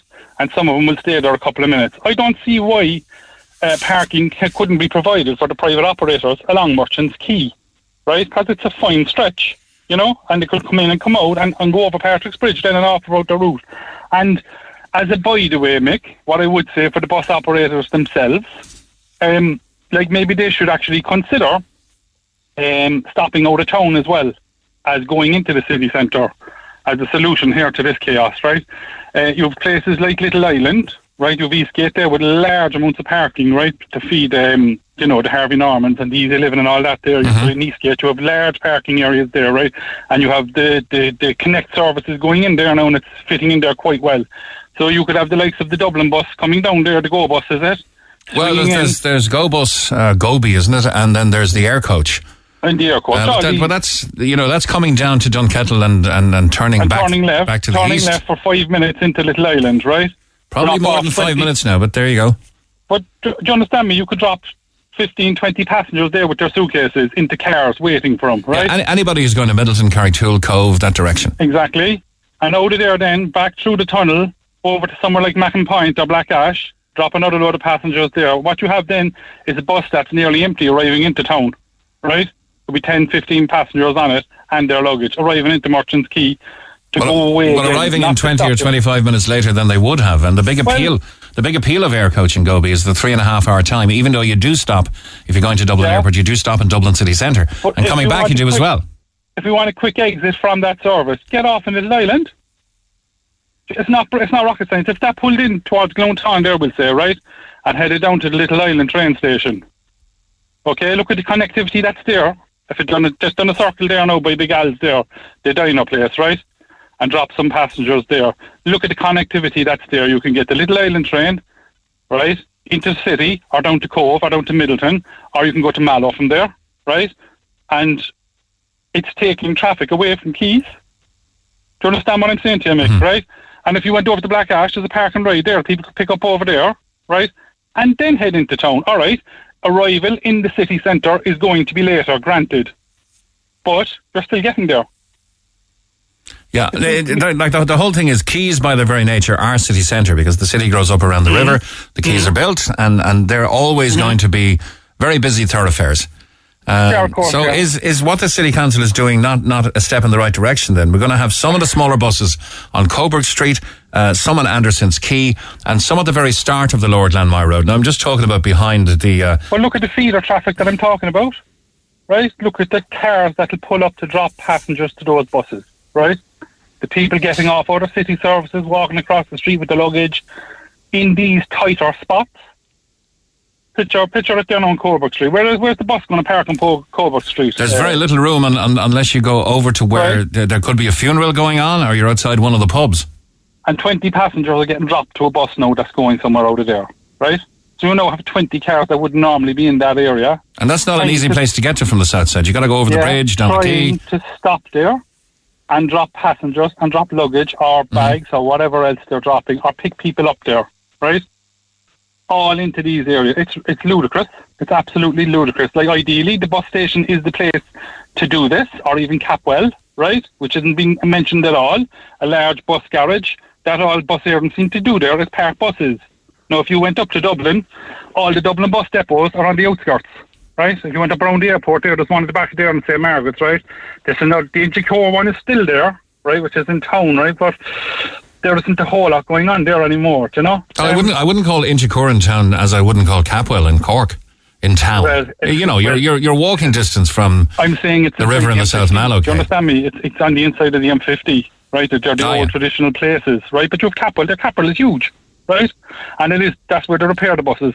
But it's quite possible to put a place like that out in Blarney Business Park, right? Look at the land that frees up there then, in that area, you know? And you can have 2 or 3. I don't understand it. There's 4 points on the compass, Mick, right? North, south, east and west. But in Cork, everything has to be in the middle point, do you know, on the axis of the compass, right? Instead of going around the points. And, like, people would prefer to get off more close to where they could be picked up, do you know? Yeah, does it make sense to you in any way? It does, but, you know, city centre is city centre. In Dublin, you're dropped, there's a stop in Aston Quay, where the old Virgin Megastore, I'm not sure the name of the quay, and you go straight down towards the Three Arena and into the port tunnel, and you're literally in the airport in 15 minutes from the city. But you see, Dublin has all the bus lanes sorted out now and everything, you know, they're miles ahead of us. And I think that's what the ambition is here, to be fair to the council. Sort out the bus lanes. I mean, I'm all for public transport, right? But we don't have the infrastructure right now, so like we need a plan right now to make the city move a bit better, and then they can do all the bus lanes and cycle lanes going. Then I have no problem with that, do you know? But at the end of the day, you fellas like me going about your day's work, right? And I might have a heavy trailer, and I might want to pull that up the hill there by Tivoli, right? Because it's just going to cause chaos going up there. Plus, it's not kind to the truck, right?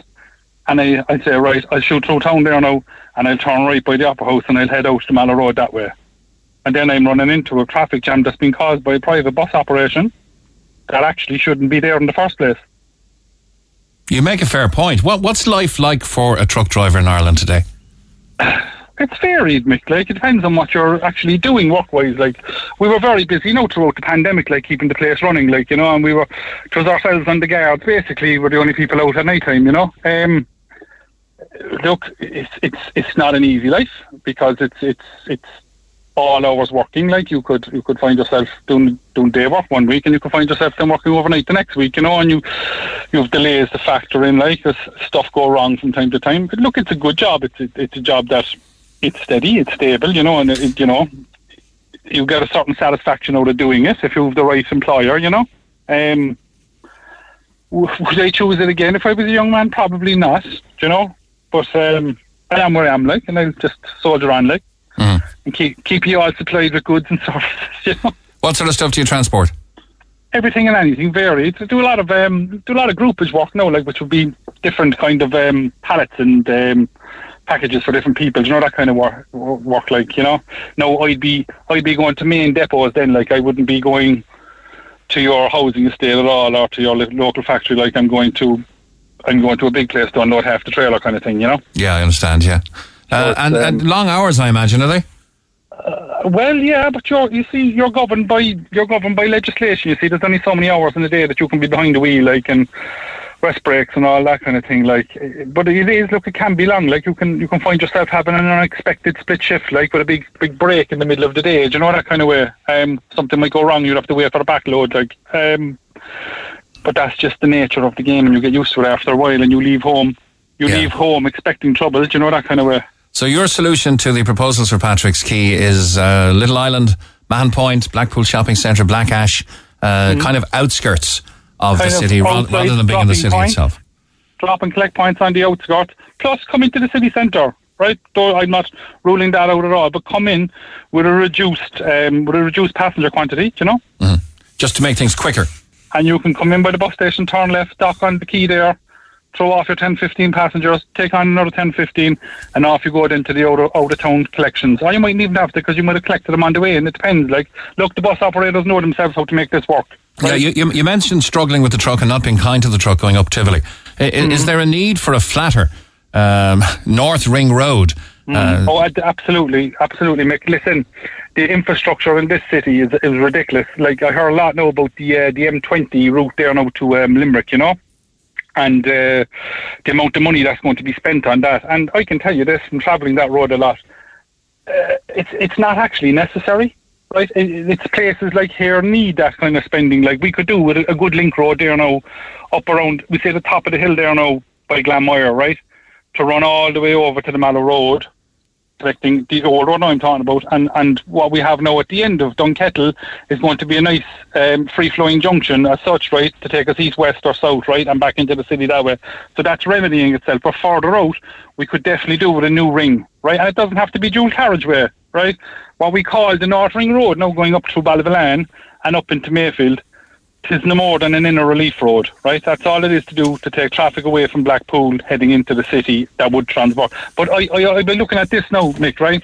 Do you know the proposal to move the port from Tivoli down to Ringaskiddy? Do you know this new container terminal they want to build down there? Mm-hmm. It's built. This is going to be an absolute disaster, right? And I tell you why it's going to be a disaster.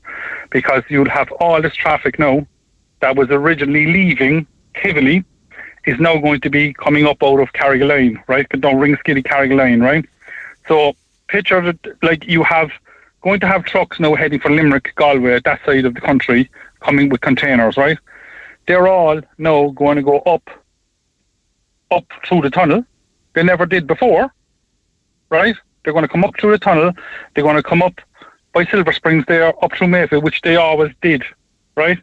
And there's no other way to slip off. Like, I mean, they should ideally come up the tunnel, go up the hill there for Glanmire, and have an alternative route then to go over to the N20. Yeah, it's something that's on every driver's wish list is to avoid. What you correctly say is an inner relief road through, you know, the residents of Mayfield and Ballyvalan and down into Blackpool. We need an outer North Ring, I think. Mm-hmm. But you see, they'll over-design it, Mick. They'll come up with a big motorway plan like the South Ring there, right? And the cost will be so big that it'll be long-fingered. And then you have the competing road project in the M20, right? So the funding will go there. And, like, I'll probably be retired by the time they actually do the North Ring Road, you know? Okay. Another generation that'll go on the road, you know? Safe driving until then, Morris. Mind yourself, Mick. It was a great talk, Jeff. Thanks a million. Cheers. Good luck, bye. Thanks, bye-bye. Now, by text, what if you're needing public transport? You have to get a train, then into the city, and then walk from the train station into the city to get a bus. What about if you have mobility issues? But this texter agrees this is the time to sort everything out. And we have a different text here regarding yesterday's programme. Hi, Mick and gang. Regarding the lack of services for children in Ireland, the only solution to providing and getting the best government services for your child is for you to give your child up to the foster care providers. Your child will then get every piece of care that is available in the state at no charge. If you love your child and can provide this kind of care, hand over the child. It's not your fault, but you have no other option. That's from Jim. That's a very stark message. But isn't it crazy that that could actually work Isn't it absolutely ridiculous? Give up your child for foster care to foster care providers. Your child will then get every piece of care that's available in the state at no charge. And if you love your child and can't provide this kind of care, hand over the child. Get it off your chest. Text the Neil Prendeville Show now. 086 8104 106. Red FM. Coming up on 5 minutes to 11 o'clock, and some texts on the buses and other issues. Mick, this guy obviously doesn't use public transport. The trains are not as regular, and so people will have to wait an hour after getting off at Little Island. The buses doing that extended route, or with the buses doing that extended route, the bus companies would then have to raise the price to cover the cost of the diesel. Mick, I'm a serving bus driver. This is part of the bigger plan. Anderson's Quay is the best location for West Cork Connect. And when the plan is fully completed, you will see exactly what I mean. Housing. Why is it that people are on a waiting list for years, but non-nationals seem to get houses before our own Irish people? Mick, if that woman is living in a house with 7 people, could she not get one of the people to mind the kids and get a part-time job and save enough money to rent the house that she wants? When Anderson's Quay is completed, I didn't get the end of that text, it would be close to the train station, and taxis will be able to pick up there as well. Let's go to our phone lines again, and to Pat on line 1. Hiya, Pat. Morning, Mick. No, you can't get a second booster. It's not that I can't, it's that I don't have online facilities, and I've been told by my doctor that you have to, not by the doctor, but the receptionist, that you have to go online. I don't have online facilities. I find it annoying that you have to go online for basically everything we need in this country. And can you not apply in person? Walk in, is it? Yeah, can you not apply in person? When did you walk into a doctor last, Mick? Doctors don't want to see patients anymore. But they have receptionists. That's why you have packed accident and emergency systems, because you can't see an ordinary GP anymore. It's complicated. But what I'm saying is, can you not leave a message with your GP or with the secretary of your GP, the receptionist? I was talking to him, Mick, on the phone, and I just got annoyed over the whole bloody business. Is that, everything now seems to be online. Not everybody in the country is online. Not everybody in the country can afford broadband and everything else. It's just, what we've got now, instead of having choice, you've got Hobson's choice in this country. So where are you going to go from here? Do you want that second booster? I'd be honest with you, I prefer to do without it rather than all the complications. And that's being totally honest with you. But with the way the public is going now. That's why there was a poor take up in a lot of the booster things. They made it difficult for people, Mick. They made it difficult for people. And if it's difficult for you, you won't take it up. But you're talking about the second booster now, not the first booster. Second booster, yes. Yeah, second booster. And how did you? I phoned about that a few weeks back. I got a text just evenings, urgent message. And do you not have anybody, Pat, who can go online and book it for you? Or are you trying to avoid that? If you don't, we just take a scenario. You don't have anybody, and you go to a total stranger. What happened to data protection? Mm-hmm. Why should you need to? Why should you need to? Well, you should be able to make an appointment over the phone with the receptionist for your doctor. They don't want this. They don't want it. The receptionists don't want this. Since the lockdown became sort of the main thing in this country, people don't want to work anymore. They don't want to take a phone call. They just don't want to do nothing. I'm talking about a primary care centre now. It's a joke. No wonder, as I said, the emergency situation is so bad. Because people can't see an ordinary GP anymore. There's too much complication. That's being totally honest about it. Okay, Pat, you seem very despondent. If you're not prepared to get someone to book it online, then I think I couldn't be bothered, Mick. Yeah. I couldn't be bothered. If you have to go to you have to go to these lanes, you shouldn't have to do it. I mean, we have refugees in the country. We have people illegal in the country. They all have to go online before they come into this country. No, but they're fleeing from war. Pat, I'm going to have to leave it there because news is on the way. He seems to have to go online for everything. All right, Pat, thanks a million for your contribution today. Thanks a million. Bye. That's Pat, who can't get a second booster because he doesn't have broadband and is forced online, which he can't do. Hi, Mick, I'm a taxi driver, and I went to see the space for West Cork Connect bus on Anderson's Quay. There's absolutely no space there for taxis to pull in to collect passengers, and especially passengers with luggage. Now, a very interesting hour coming up between 11 o'clock and 12, including a visit live in studio from singer-songwriter Don Mescal. I'm Lana O'Connor. Red FM News is first for local, national and international news, and you can stay up to date by tuning into our hourly news bulletins or by clicking on redfm.ie. 104 to 106 Red FM. This is the Neil Prendeville Show. And you're with Mick Mulcahy here for the rest of the week for Neil, who returns on Monday morning. Mark O'Donoghue, good morning. Mick, how are you? I'm very good. Now, you are the owner of Rooster's Piri Piri, and you've been nominated in the Uber Eats Best Restaurant category in the UK. Does that extend here to Ireland as well? It's actually the Irish one that we've been nominated for. Oh, very brilliant. Okay, I didn't realise that. Okay. Fantastic, because I know Roosters is a franchise. I know you're the main man in that franchise in Ireland. So what do you think is the contributory factor? Is it the locally sourced produce, the bespoke produce that you source? Yeah, it's a mixture of everything. It's Free Food Friday on Red FM, I would think. It's a combination of everything. It's a combination of the fresh food, our fantastic staff. We've a super crew. We've staff that are with us 7.5 years.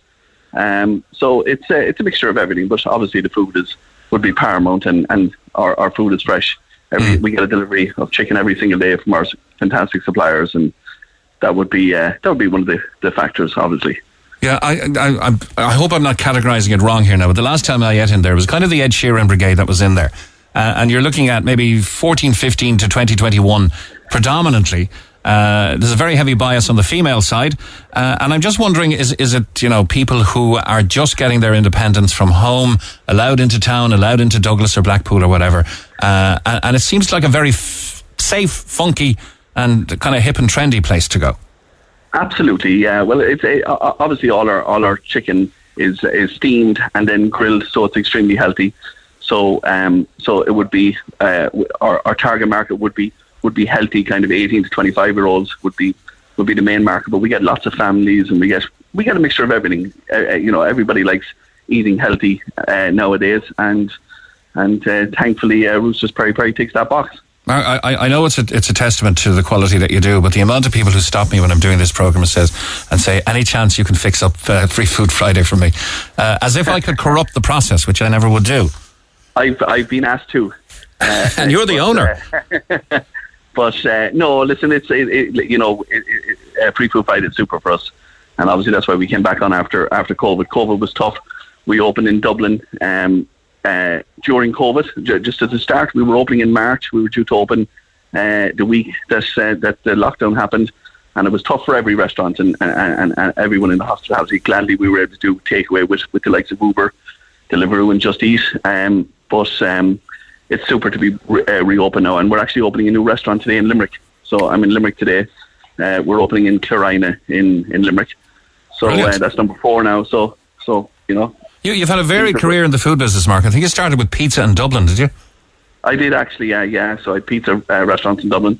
So back in 2003, we opened our first one, but I think the way things are going now, it's healthy, fresh, and served quick. It's fast casual is the category that we come under. So it's in and out very quickly. But of course, you've been in the coffee and muffin area as well.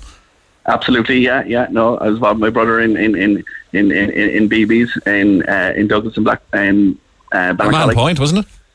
No, not Mahon Point. That was a main franchise store, so that was a company store. Okay, in especially they say in the pizza game, it's a very crowded segment. Do you think you've kind of identified a niche here with Rooster's Piri Piri? I would hope so. Yeah. No, I would hope so. It's we're extremely busy, obviously, and I think that's, as I said, down to the quality of the food and the friendly staff, and I think it's a sector that isn't as crowded as pizza. I would think. Okay, well, if the volume of calls we're getting, texts we're getting for Roosters Piri Piri Free Food Friday is anything to go by, it's going to be ever popular. Once again in Cork, you're in Blackpool and in Douglas, in Morris House there. What does getting this sort of accolade nominated in the Uber Eats Best Restaurant category do for a business like yours? I would think it would boost us, especially with Uber. It's great for a nomination. Obviously, we haven't won it. There's 9 other restaurants in it. I actually found out about it from you guys. I actually didn't know because I was on the way to Limerick this morning. Listen, it's great to be nominated for stuff. But at the end of the day, what makes me happy is returning customers like yourself and Neil, of course, that's a regular customer in Douglas. And you swear we were getting stuff for nothing now. We're not. We pay our way. Absolutely, I know that. Of course you do. Yeah. And I bumped into you in Douglas, I think, a week or 10 days ago. That's right. And I have to say, as a paying customer, and I don't know the guy's name. He had an English accent and a kind of I won't say a beard, but he had a trendy sort of a stubble. And I've for many years never had the sort of courteous attention that young man gave. So that's why tips are left. Yeah, I think that's the case with a lot of our staff. You know, we would hope that all our staff are as courteous and look after customers. But here's the thing, Mark. If you pay before you get your food, as you do in Roosters, are they getting very little tips? They don't get as. You're correct. Yeah, they wouldn't get as many tips as a normal restaurant. But I would hope we pay them well and we incentivize them and. We look after them with free food and they get a meal. And as I said, we have staff. I have staff that are with me since the day we opened in Dublin 7.5 years ago. So that's it was great. But obviously the staff are key, especially now when it's so difficult to get staff. It's a different environment now than it was 7.5 years ago to hire staff. Mm-hmm. So when you have good staff, you try and hang on to them. Yeah, Mark, I'm not sure if I've ever had you on the air before, but it behoves me, of course, to mention the great friendship I had with your late father. Worked with him, the great Don O'Donoghue, snooker commentator, all-round rogue gentleman, and that's how I met you guys, by being invited to one of your weddings through Don. And he's correct. He's missed. He is missed, absolutely. Yeah. No, he's missed, and I'm sure he'd be delighted today if he heard that we were nominated for the award, because even when he was extremely sick, he always went down to Blackpool to see. We have 2 staff down in Blackpool, Courtney and Casey, that he was very fond of, and he loved the food, so he used to go down regularly, So, all right. Long may we be associated on Fridays with your fine company in Roosters Piri Piri, and every success with it, Mark. And well done, congrats for being nominated in the Uber Eats Best Restaurant here. Thank you very much, mate. Thanks a million. Cheers. Thanks. Thanks. Bye-bye. On our text line 0868 104 106, the texts we read out have generated more texts about leaving the country. Who wants to stay on this dump, says a texter. I'm heading to Mars. No wonder our country is in bits. The government and its officials taking orders from non-elected elites. The more we allow the working class to own the necessities of life, the less they will let themselves be exploited for our comfort. This cannot continue. We need more environmental taxes and taxpayer loans and increased spending on businesses. Well done to the Irish government for preserving our way of life. And that is another opinion. Our government does a great job after everyone in the EU, looking after everyone in the EU except our own. Housing crisis, let's take in thousands of refugees and give them homes. Healthcare crisis, let's send millions abroad to help other countries. It's beyond a joke at this stage. Look after our own first, then help others with what's left. We can't even look after our own problems, never mind other countries as well. Well, this will be like red rag to a bull now, because with all of the problems here and with all of the shortages, shall we say, in various areas, bionic penises have been fitted to 69 men, with the HSE picking up the €1.4 million tab over the last 9 years. I kid you not. Bionic penises. The $6 billion man is one of the headlines. The device is known as a penile prosthesis and is surgically implanted and can be manually inflated. I'm in the mood for love. Allowing a man with erectile dysfunction to have sex A further 17 either paid to have one or were covered by insurance for their operation. The wonder if insurance prices are going up. The operation cost €20,000. The word bionic is best known for reference, of course, to the $6 million man who had electronic implants. Steve Austin was his name, wasn't it? And the $6 million men, the HSE pays for 69 males to be fitted with bionic penises. This is like an April Fool's, but it's true. Dara McDonough reporting today in the Irish Daily Mirror that records released under the Freedom of Information Act show that 86 men were fitted with the bionic devices in public hospitals between 2012 and 2020, 69 of whom were public patients. The remaining 17 individuals either paid for the procedure privately or were covered by insurance. Lee Majors played Steve Austin. He had superhuman strength and speed because he'd been fitted with electronic limbs. If you look at it now, because we're so used to the dramatic special effects of today, it looks so cheap and corny. But the health service executive could not provide details of the cost of the treatment for Irish patients, but private clinics in the UK advertise prices of between €14,600 and €20,500 for the implantation of the device. The device on its own costs €8,000. And the cause of patients' erectile dysfunction can include trauma, diabetes, cardiovascular disease and prostate removal. A recent study published in the Irish Medical Journal reported 86% of patients who had undergone the treatment in Irish hospitals were satisfied with the outcome, and a spokeswoman declined to outline the criteria for approving patients for the procedure in the public health system. Get it off your chest. Call Neil Prendeville now on 0818 104 106 Red FM. Coming up on 20 minutes past 11, and Roy McCarthy joins me in line 2. Good morning, Roy. How are you, Mick? How are you keeping? Oh, great to hear you. You're from Marlborough Entertainment, of course, and an old buddy from Cove many years ago now. I bought a guitar off you one of those days, didn't I? I think I bought a Fender off you, maybe way back when I was playing guitar. And you still have it, a sort of fair few bob now, Mick. I don't have it now, no. Anyway, you're on about the gig for Karen Kramer and asking people not to turn up at the Rochestown Park Hotel for a very good reason. Why? Exactly, Mick. Thankfully, the whole thing is sold out.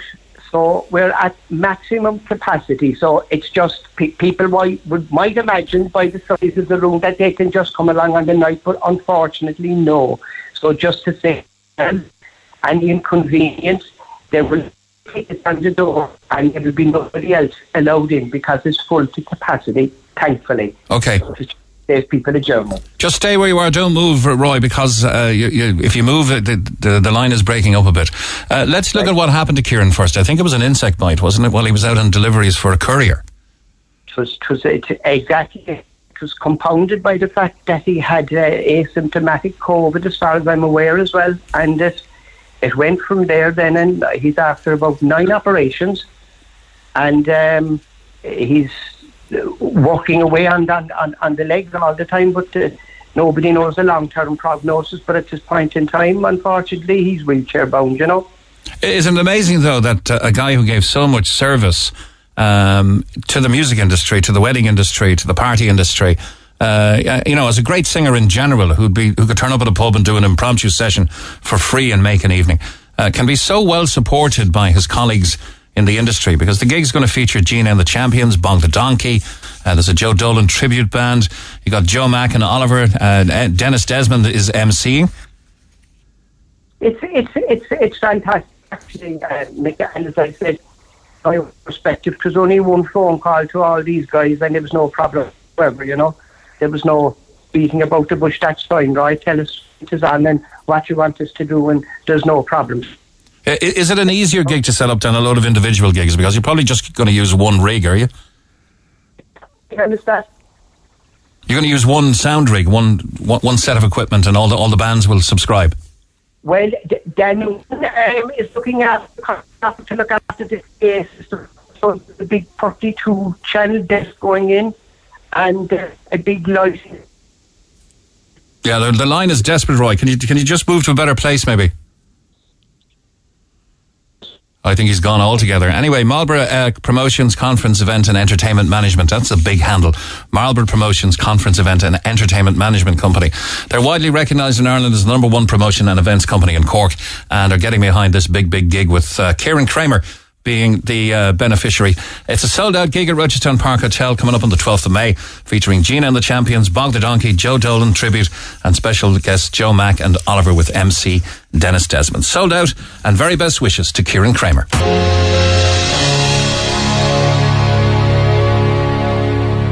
It's a brilliant song, and that's my favourite version of Same. It's the Snow Patrol classic called Run, as beautifully performed there by Leona Lewis. And that is a musical interlude. We don't take many musical interludes on the Neil Prendeville Show, but we did it this time to allow the ingress and the setting up and the tuning up and the sounding up of a very talented artist. Paul Gambaccini, the famous DJ from BBC Radio 2, said daily doses of Don Mescal as an artist, as a writer, will lead to good musical health. An apple a day. Would you agree, Don?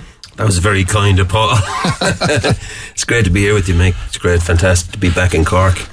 And of course, you are not far from Cork originally. You came from Ahan, County Limerick. Yeah, the little hurling parish of Ahan, County Limerick, and went to school in Newport, just across the border in Tip. Big family, Don? No, just a small family. There's only 11 of us. 8 sisters and 2 brothers. I remember Kieran Goss when he sang that song he wrote with Rodney Crowell, which is Reasons to Leave, the emigration song. There's a very striking line and it says, my brothers are 10 and sisters I have 5 and 4 to 1 bed is room enough to grow. Big families. Oh, wow, yeah. Well, that was a similar situation, I suppose, with us, you know. But amazing. Actually, a lot of fun, really. Yeah. And you left Ireland in the early 90s. You moved to London. I remember your association with Road to Glory by Eleanor Shanley. I would say, though, probably over the Irish artist, Francis Black has, the way maybe Christy Moore and Mary Black have done so much of Jimmy Mac's work, Jimmy McCarthy. Francis Black has picked up on your style and your...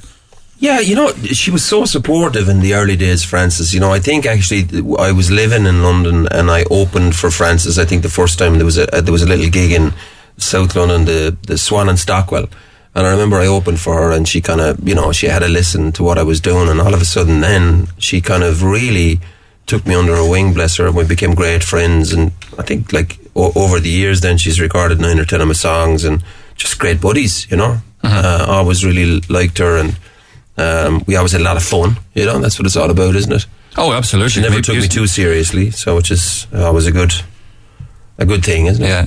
You obviously have a love of guitar. You're holding that like you hold a child. What kind of guitar is that? This one Taylor, actually is a Taylor. I bought this a bunch of years ago just for the studio because it plays really nicely. Not that other people play it really nicely. I play it really badly, but it forgives me. And but I suppose predominantly, really, I love old American guitars, which are Gills. We were talking about that earlier, and I love my old Gills. Probably the best handmade guitar now. Maybe would it be so cheeky of me to say they've overtaken Martin as a guitar? I think they always had, to be honest, but I think Martin just is a different name. God, I'll never get an endorsement from Martin now, will I? But your love of Gills came from as far back as Woodstock with the great Richie Havens. Yeah, I mean, like when we grew up, we were quite a rural area, really, a little hurling parish, and I had discovered music, and I think I discovered the music of my older siblings, really. When they'd go off to college and stuff like that, and they'd bring stuff back maybe at weekends or when they were home or whatever, and I started listening to sort of American-based singer-songwriters, really. I guess Joni Mitchell and James Taylor and Richie Havens and Crosby, Stills and Nash. So I didn't have that sort of traditional basis in my music, the Irish traditional. And I discovered Richie Havens, and I remember thinking at the time that I felt that his voice was actually coming from Mother Earth when he sang. And I remember that there was a music shop in Savins. We got to go into Limerick once a week on a Saturday while Mam was doing her shopping. And I remember going into Savins on the main street there, and I had saved up for a cassette of Richie Havens. And I remember, first of all, my disappointment when they didn't have it. And then the guy in Savins said, look, we'll get it in. It'll take about 4 weeks. And those 4 weeks waiting for that cassette to come. And then fast forward many, many, many years later, Richie Havens was the artist to sort of give me my first break in America when he recorded Paradise, which is so strange, isn't it? Yeah, and if you look at the over 16 million hits on YouTube you've had, and I'm talking about, you've been a songwriter for so many years, but look, it's a who's who of who's in the music business. Your songs have been recorded by Rascal Flatts, the Backstreet Boys, Lone Star, Jerry Halliwell, Ronan Keating, Cliff Richard, Nathan Carter, triple platinum singer-songwriter Marina Kaye, Sharon Corr, Aslan, we'll get back to Christy in a minute, American Idol's Clay Aiken by Boyzone, Shane Filan, Nicky Byrne, Lulu, Woodstock's legendary Richie Havens himself, goes on and on, Brian Kennedy, and on and on and on. This is I'm like a musical jukebox or something. What are the royalties and everything else? What are the royalties like? What? I guess, there was a certain amount of big records in there. To be honest, look, here's the thing, and I mean, this isn't just an answer that I've got ready for the question, but, songwriting to me has been such a gift. My father died when I was quite young. I was 10 and I was with him when he passed away at a hurling match. And the world changed. And it became quite a lonely place, even though I was from a bigger family. And then music became this, best friend that I had up in the bedroom, listening to stuff that, as I said, from my older siblings and stuff like that. And then when I discovered how to, sing or how to play and maybe even write songs, it became this other sort of almost like a pressure valve that all the kind of emotional stuff that I'd been hanging on to, and all of a sudden I was able to write down all that stuff in a song. And that saved my life, to be perfectly honest, at that stage. So that's what really the creation of the song for me, like the moment, that little moment, whether I'm on my own or with somebody else, when there wasn't a song, and then there's a little song that goes out on its own journey. That to me is very precious. And whatever happens the song afterwards, for instance, if it gets on somebody's record or if they have a hit with it, that's like a bonus. But it's never going to be the same as the moment that it was created, because that's like the magic. That's the little bit of stuff that you can't really quantify. You know what I mean? I remember Ed Sheeran saying, some of his buddies go out and they get drunk, some get off their head, some go shout at the referees at football matches, or do whatever they have to do, to get their head clear. And he writes songs. That's how I. What does he do? He writes songs. Do you want to give us a bit of music? And I know it's a special song, so introduce it for us. Well, no, it's just the thing that I suppose, sadly in life, it's always maybe when you're older, you've moved on from something that you start relating to how special that time was, and maybe at the time you weren't sure, Mm-hmm. But one of the things that we did on Sundays was we went to Mass, obviously, and we had our lunch earlier, and then the discussion after our lunch was always about where we were going to go on the Sunday drive. And Mum and Dad would ultimately make the decision, and we'd try to sort of influence them in different ways. Mm-hmm. Ironically, there were different destinations, because we had cousins in Thurles and in Kilmallock and all of that, but we always ended up in Killaloo. And I don't know if you know Killaloo, Ballina, but it's beautiful, the lake there and all of that. Beautiful, yeah. And Mum and Dad, I found out then later, they had their little plan was when we all grew up and left the nest, that they'd maybe, build a little house down in Killaloo. And so I used poetic license in the end of this song to bring Dad back. And you can do that as a writer, which is amazing. You can fix the world. So it's just a song about being in the back of the car. There was 11 of us in that little car. And Dad never had a good car, even though he's a mechanic. They were always terrible cars. I think the one that I remember was a Hillman Avenger. So how do you get 11 kids and 2 adults into a car? I guess the oldest one sitting on the back seat, the younger one sitting on their laps, Mum in the front, whatever, baby.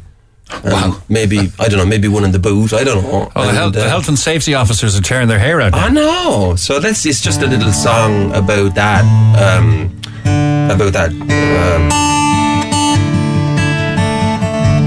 Didn't ever say where we were going. We just climbed into the backseat, our eyes wide open to the picture show outside.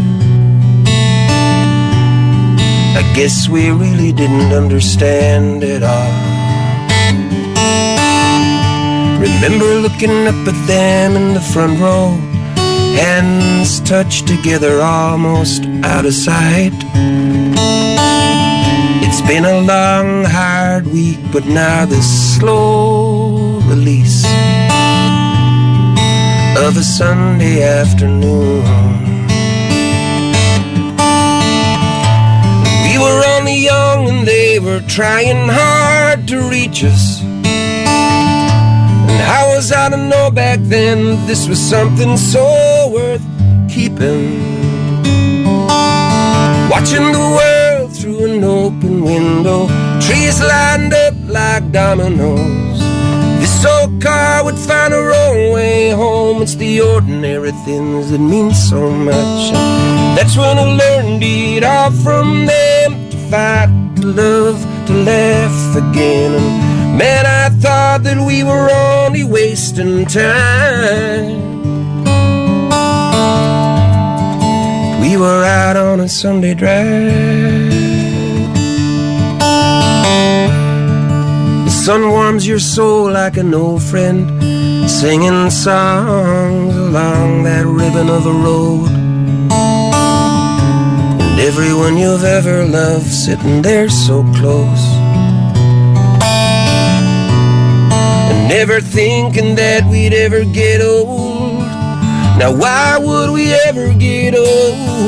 Why we were watching the world through an open window, trees lined up like dominoes, and this old car would find her own way home. It's the ordinary things that mean so much, and that's when I learned it all from them. To fight, to love, to laugh again. And man, I thought that we were only wasting time, 'cause we were out on a Sunday drive. Sunday drive.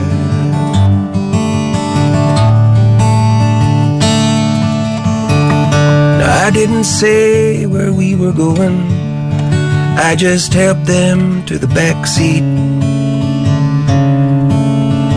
And my dad just smiled and said, son, don't drive too far.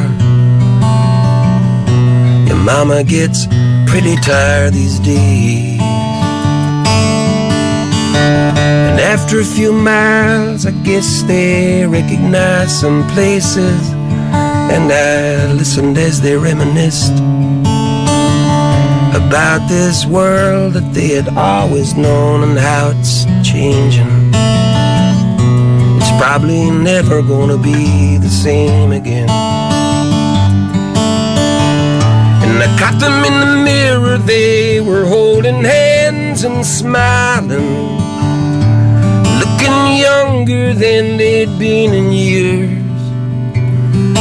Through all those years spent watching the world through an open window, trees lined up like dominoes, this old car would find her own way home. It's the ordinary things that mean so much, and that's when I learned it all from them. To fight, to love, to laugh again. And man, I thought that we were only wasting time. We were out on a Sunday drive.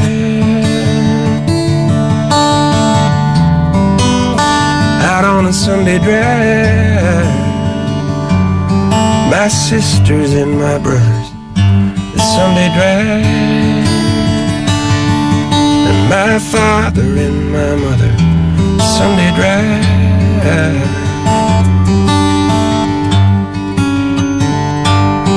Out on a Sunday drive.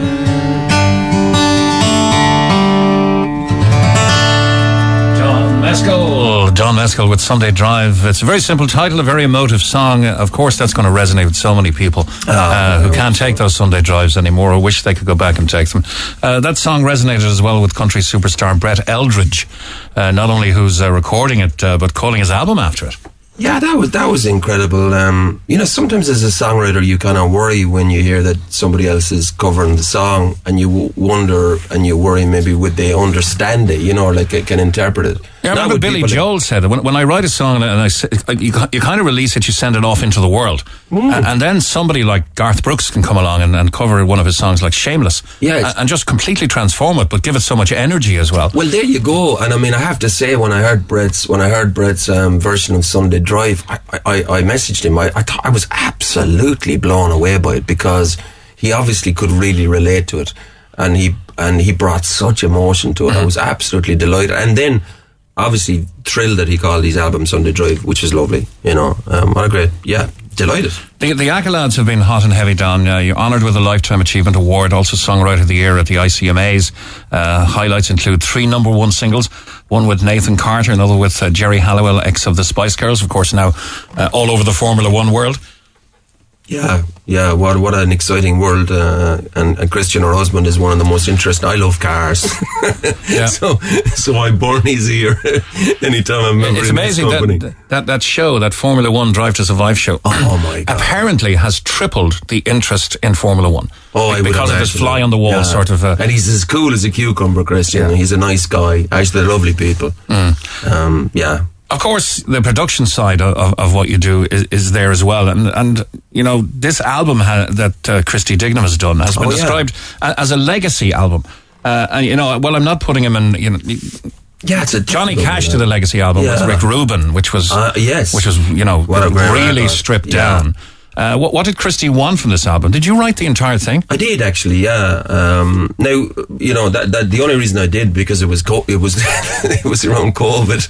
So I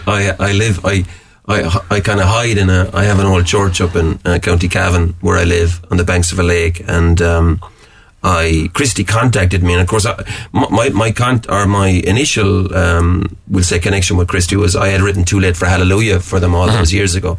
And he reached out to me, and he asked me. I knew he was very ill. Like, we weren't great friends or anything, but I knew he was quite ill. And then he said, "Look, I always wanted to make a solo record, and it's sort of on my bucket list. And how can you turn down somebody when they say something like that?" And you know, so we begun this process of making this record, and it was only after I agreed to do it then that I felt this huge responsibility, because I heard him describing it as his legacy record, and I thought, geez, I better get this right, you know, because if I don't, what a terrible thing, you know, for him and me, you know. And was there that, you know, Rick Rubin works with punk records, but was there that Rick Rubin temptation? I know he's doing it now with Paul McCartney, to strip things down and get the bare Christy Dignam. I think really the temptation with Christy was to be extremely honest and clear about where he comes from and what, you know, his past. Because I think isn't that, you know, what I've always found with artists is when they sing songs that are written by other people, or any records that I've produced over the years, that if they're singing a song that they really feel part of, or they've felt that emotion, or that's them, you know. Because Christy used to, you know, he used to make me laugh, you know. He used to say, he said it to me a couple of times, he said, "How did you get into me fucking head? How did you get in there?" And I used to say to him, "Listen, I got in there, but I said I had a look around, and there was some stuff in there. When I opened those boxes, I closed them again, you know." But yeah, it was a case of me delving into sort of his sort of reality, and then I was very, very careful with the song choice and writing songs that I felt were very applicable to him as an artist, you know.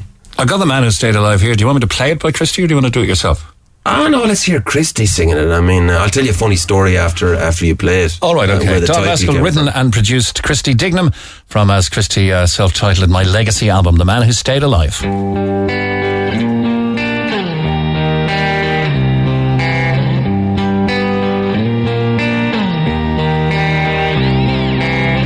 People came to see me self-destruct on stage. Tickets for the circus and the masquerade.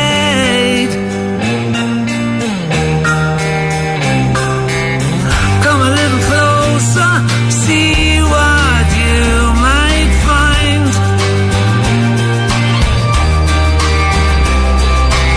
Stepping from the shadows, the man who stayed alive.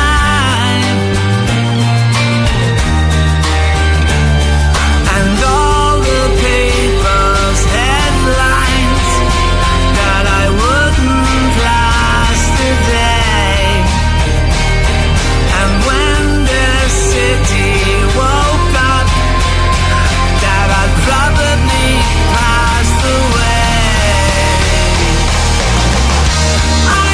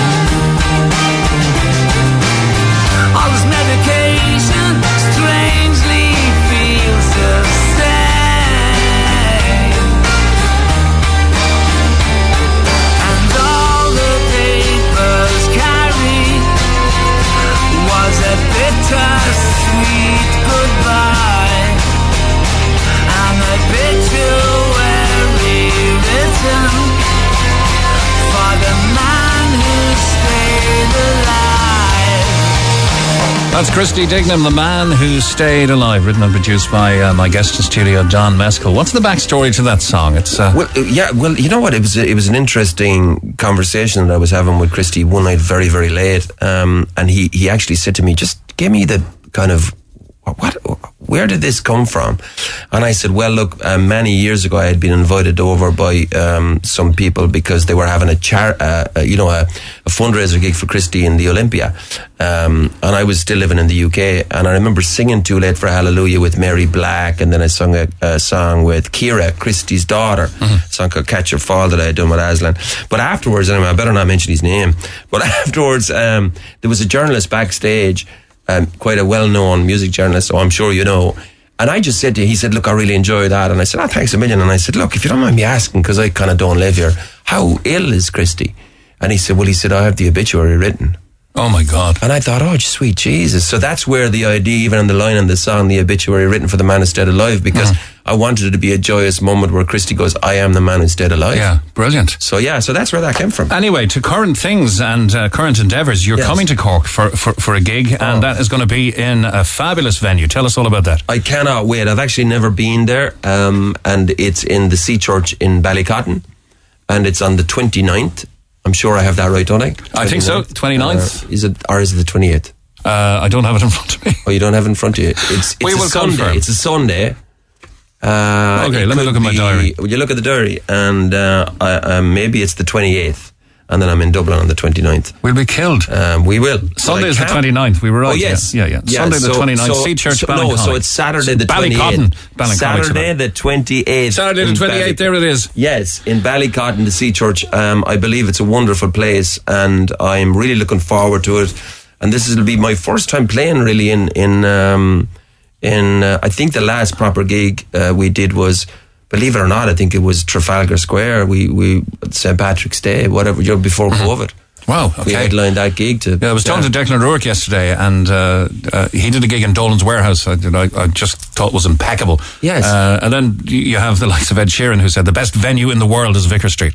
He actually said that. Oh, wow. But the two venues in Cork, now that the lobby is gone, the Sea Church in Ballincollig, the lobby. And St. Luke's, the St. Luke's So we've Church. got 2 tickets, have we? We have 2 tickets. Well, you have. Thank you. Yes. Oh, you're so welcome. I believe there might be the last 2 tickets. Pick a number. Caller number what?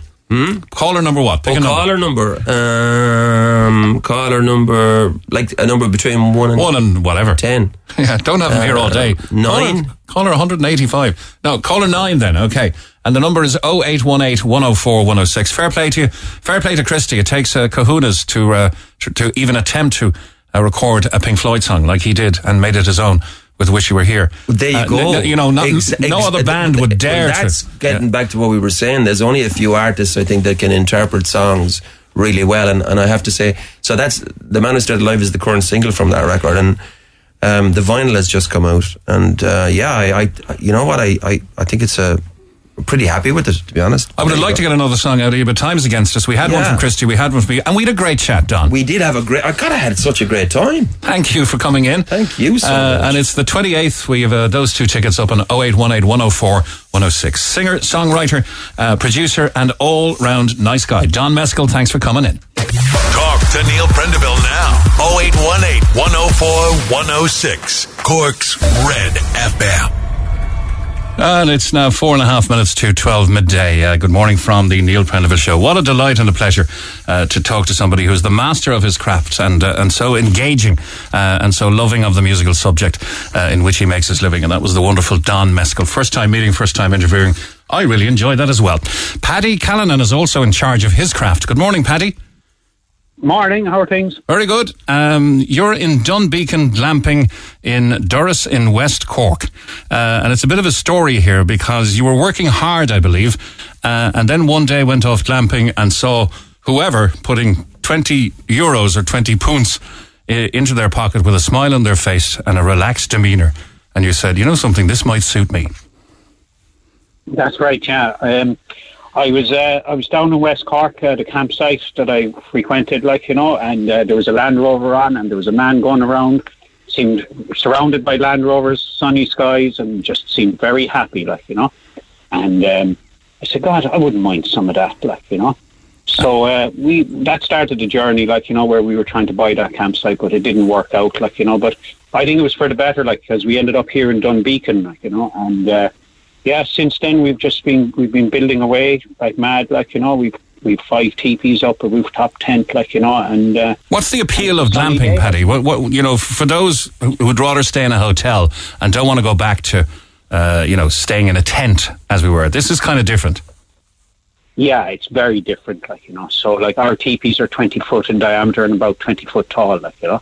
And they have kind of a kitchen, double, single beds, power, heating. They have a king size bed in it, 2 singles, and there's power, carpets. It's the lap of luxury, to be honest with you, like, you know. Yeah, it's really nice, like, you know. Yeah. And you're outside in the nature, like, you know, but you're still sleeping in a king size bed, like, you know. So you've got the best of both worlds.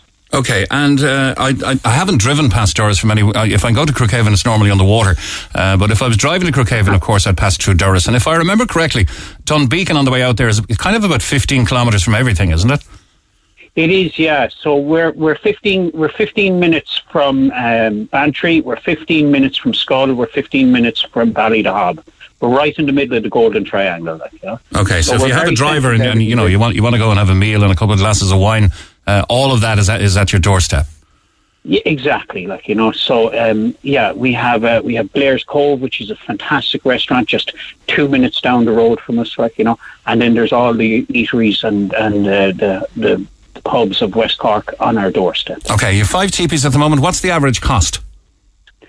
During the week, it's €100 per night, and then at the weekend, it's 125. That's reasonable enough, and that'll sleep how many people? So you'll get 4 people into each teepee, but if you have more in your party, we can put down a blow-up bed, and we've had 6 inside in the teepee one night, like, you know. Okay, and of course, it's still the same price no matter how many people go into it. All right, okay, and of course, this is an organic business. This is something you can start with 1 teepee and build it up to 50 teepees if you want. Yeah, well, like, you know, we started with 5. We brought the teepees in from America. The same, I'm probably giving my age away here now a little bit, like, you know, but you remember the film Dances with Wolves? Yes. So the same company that built the teepees for Dances with Wolves built our teepees, like, you know. Oh, wow. Yeah, so now our teepees are the campground model, like, you know, so we're cheating a little bit in that we have, like, you know, little bits of Velcro and a zipper to open up. And they're not made of buffalo hide, like, you know. Well, we're always happy, Paddy, to give a new business a bit of a jizz up and a bit of publicity on the Neil Prendeville Show, especially one that's born out of the pandemic. How can people find you, get in touch with you, and get to you? Okay, so we're down at the end of the line. If you're heading for the Mizzen Head, you'll probably pass us, like, you know. Okay. We have a website, dunbeaconcampsite.ie, and all of our contact details are on that. Like, all right, Paddy, it's been a pleasure talking to you. Best of luck with the business. Thank you very much. Thanks, bye-bye. And final business of the day, Brita O'Leary from near Glenville has won the Don Mescal tickets for the gig at Sea Church in Ballincollig on the 28th of May. Thanks to Kevin and to Seamus and to Claire for producing the programme this morning. This is Mick Mulcahy. Back in the morning when we'll be with you just after the 9 o'clock news. Thanks for listening to this Red FM podcast. Don't forget to subscribe and check out redextra.ie for more great Red FM content.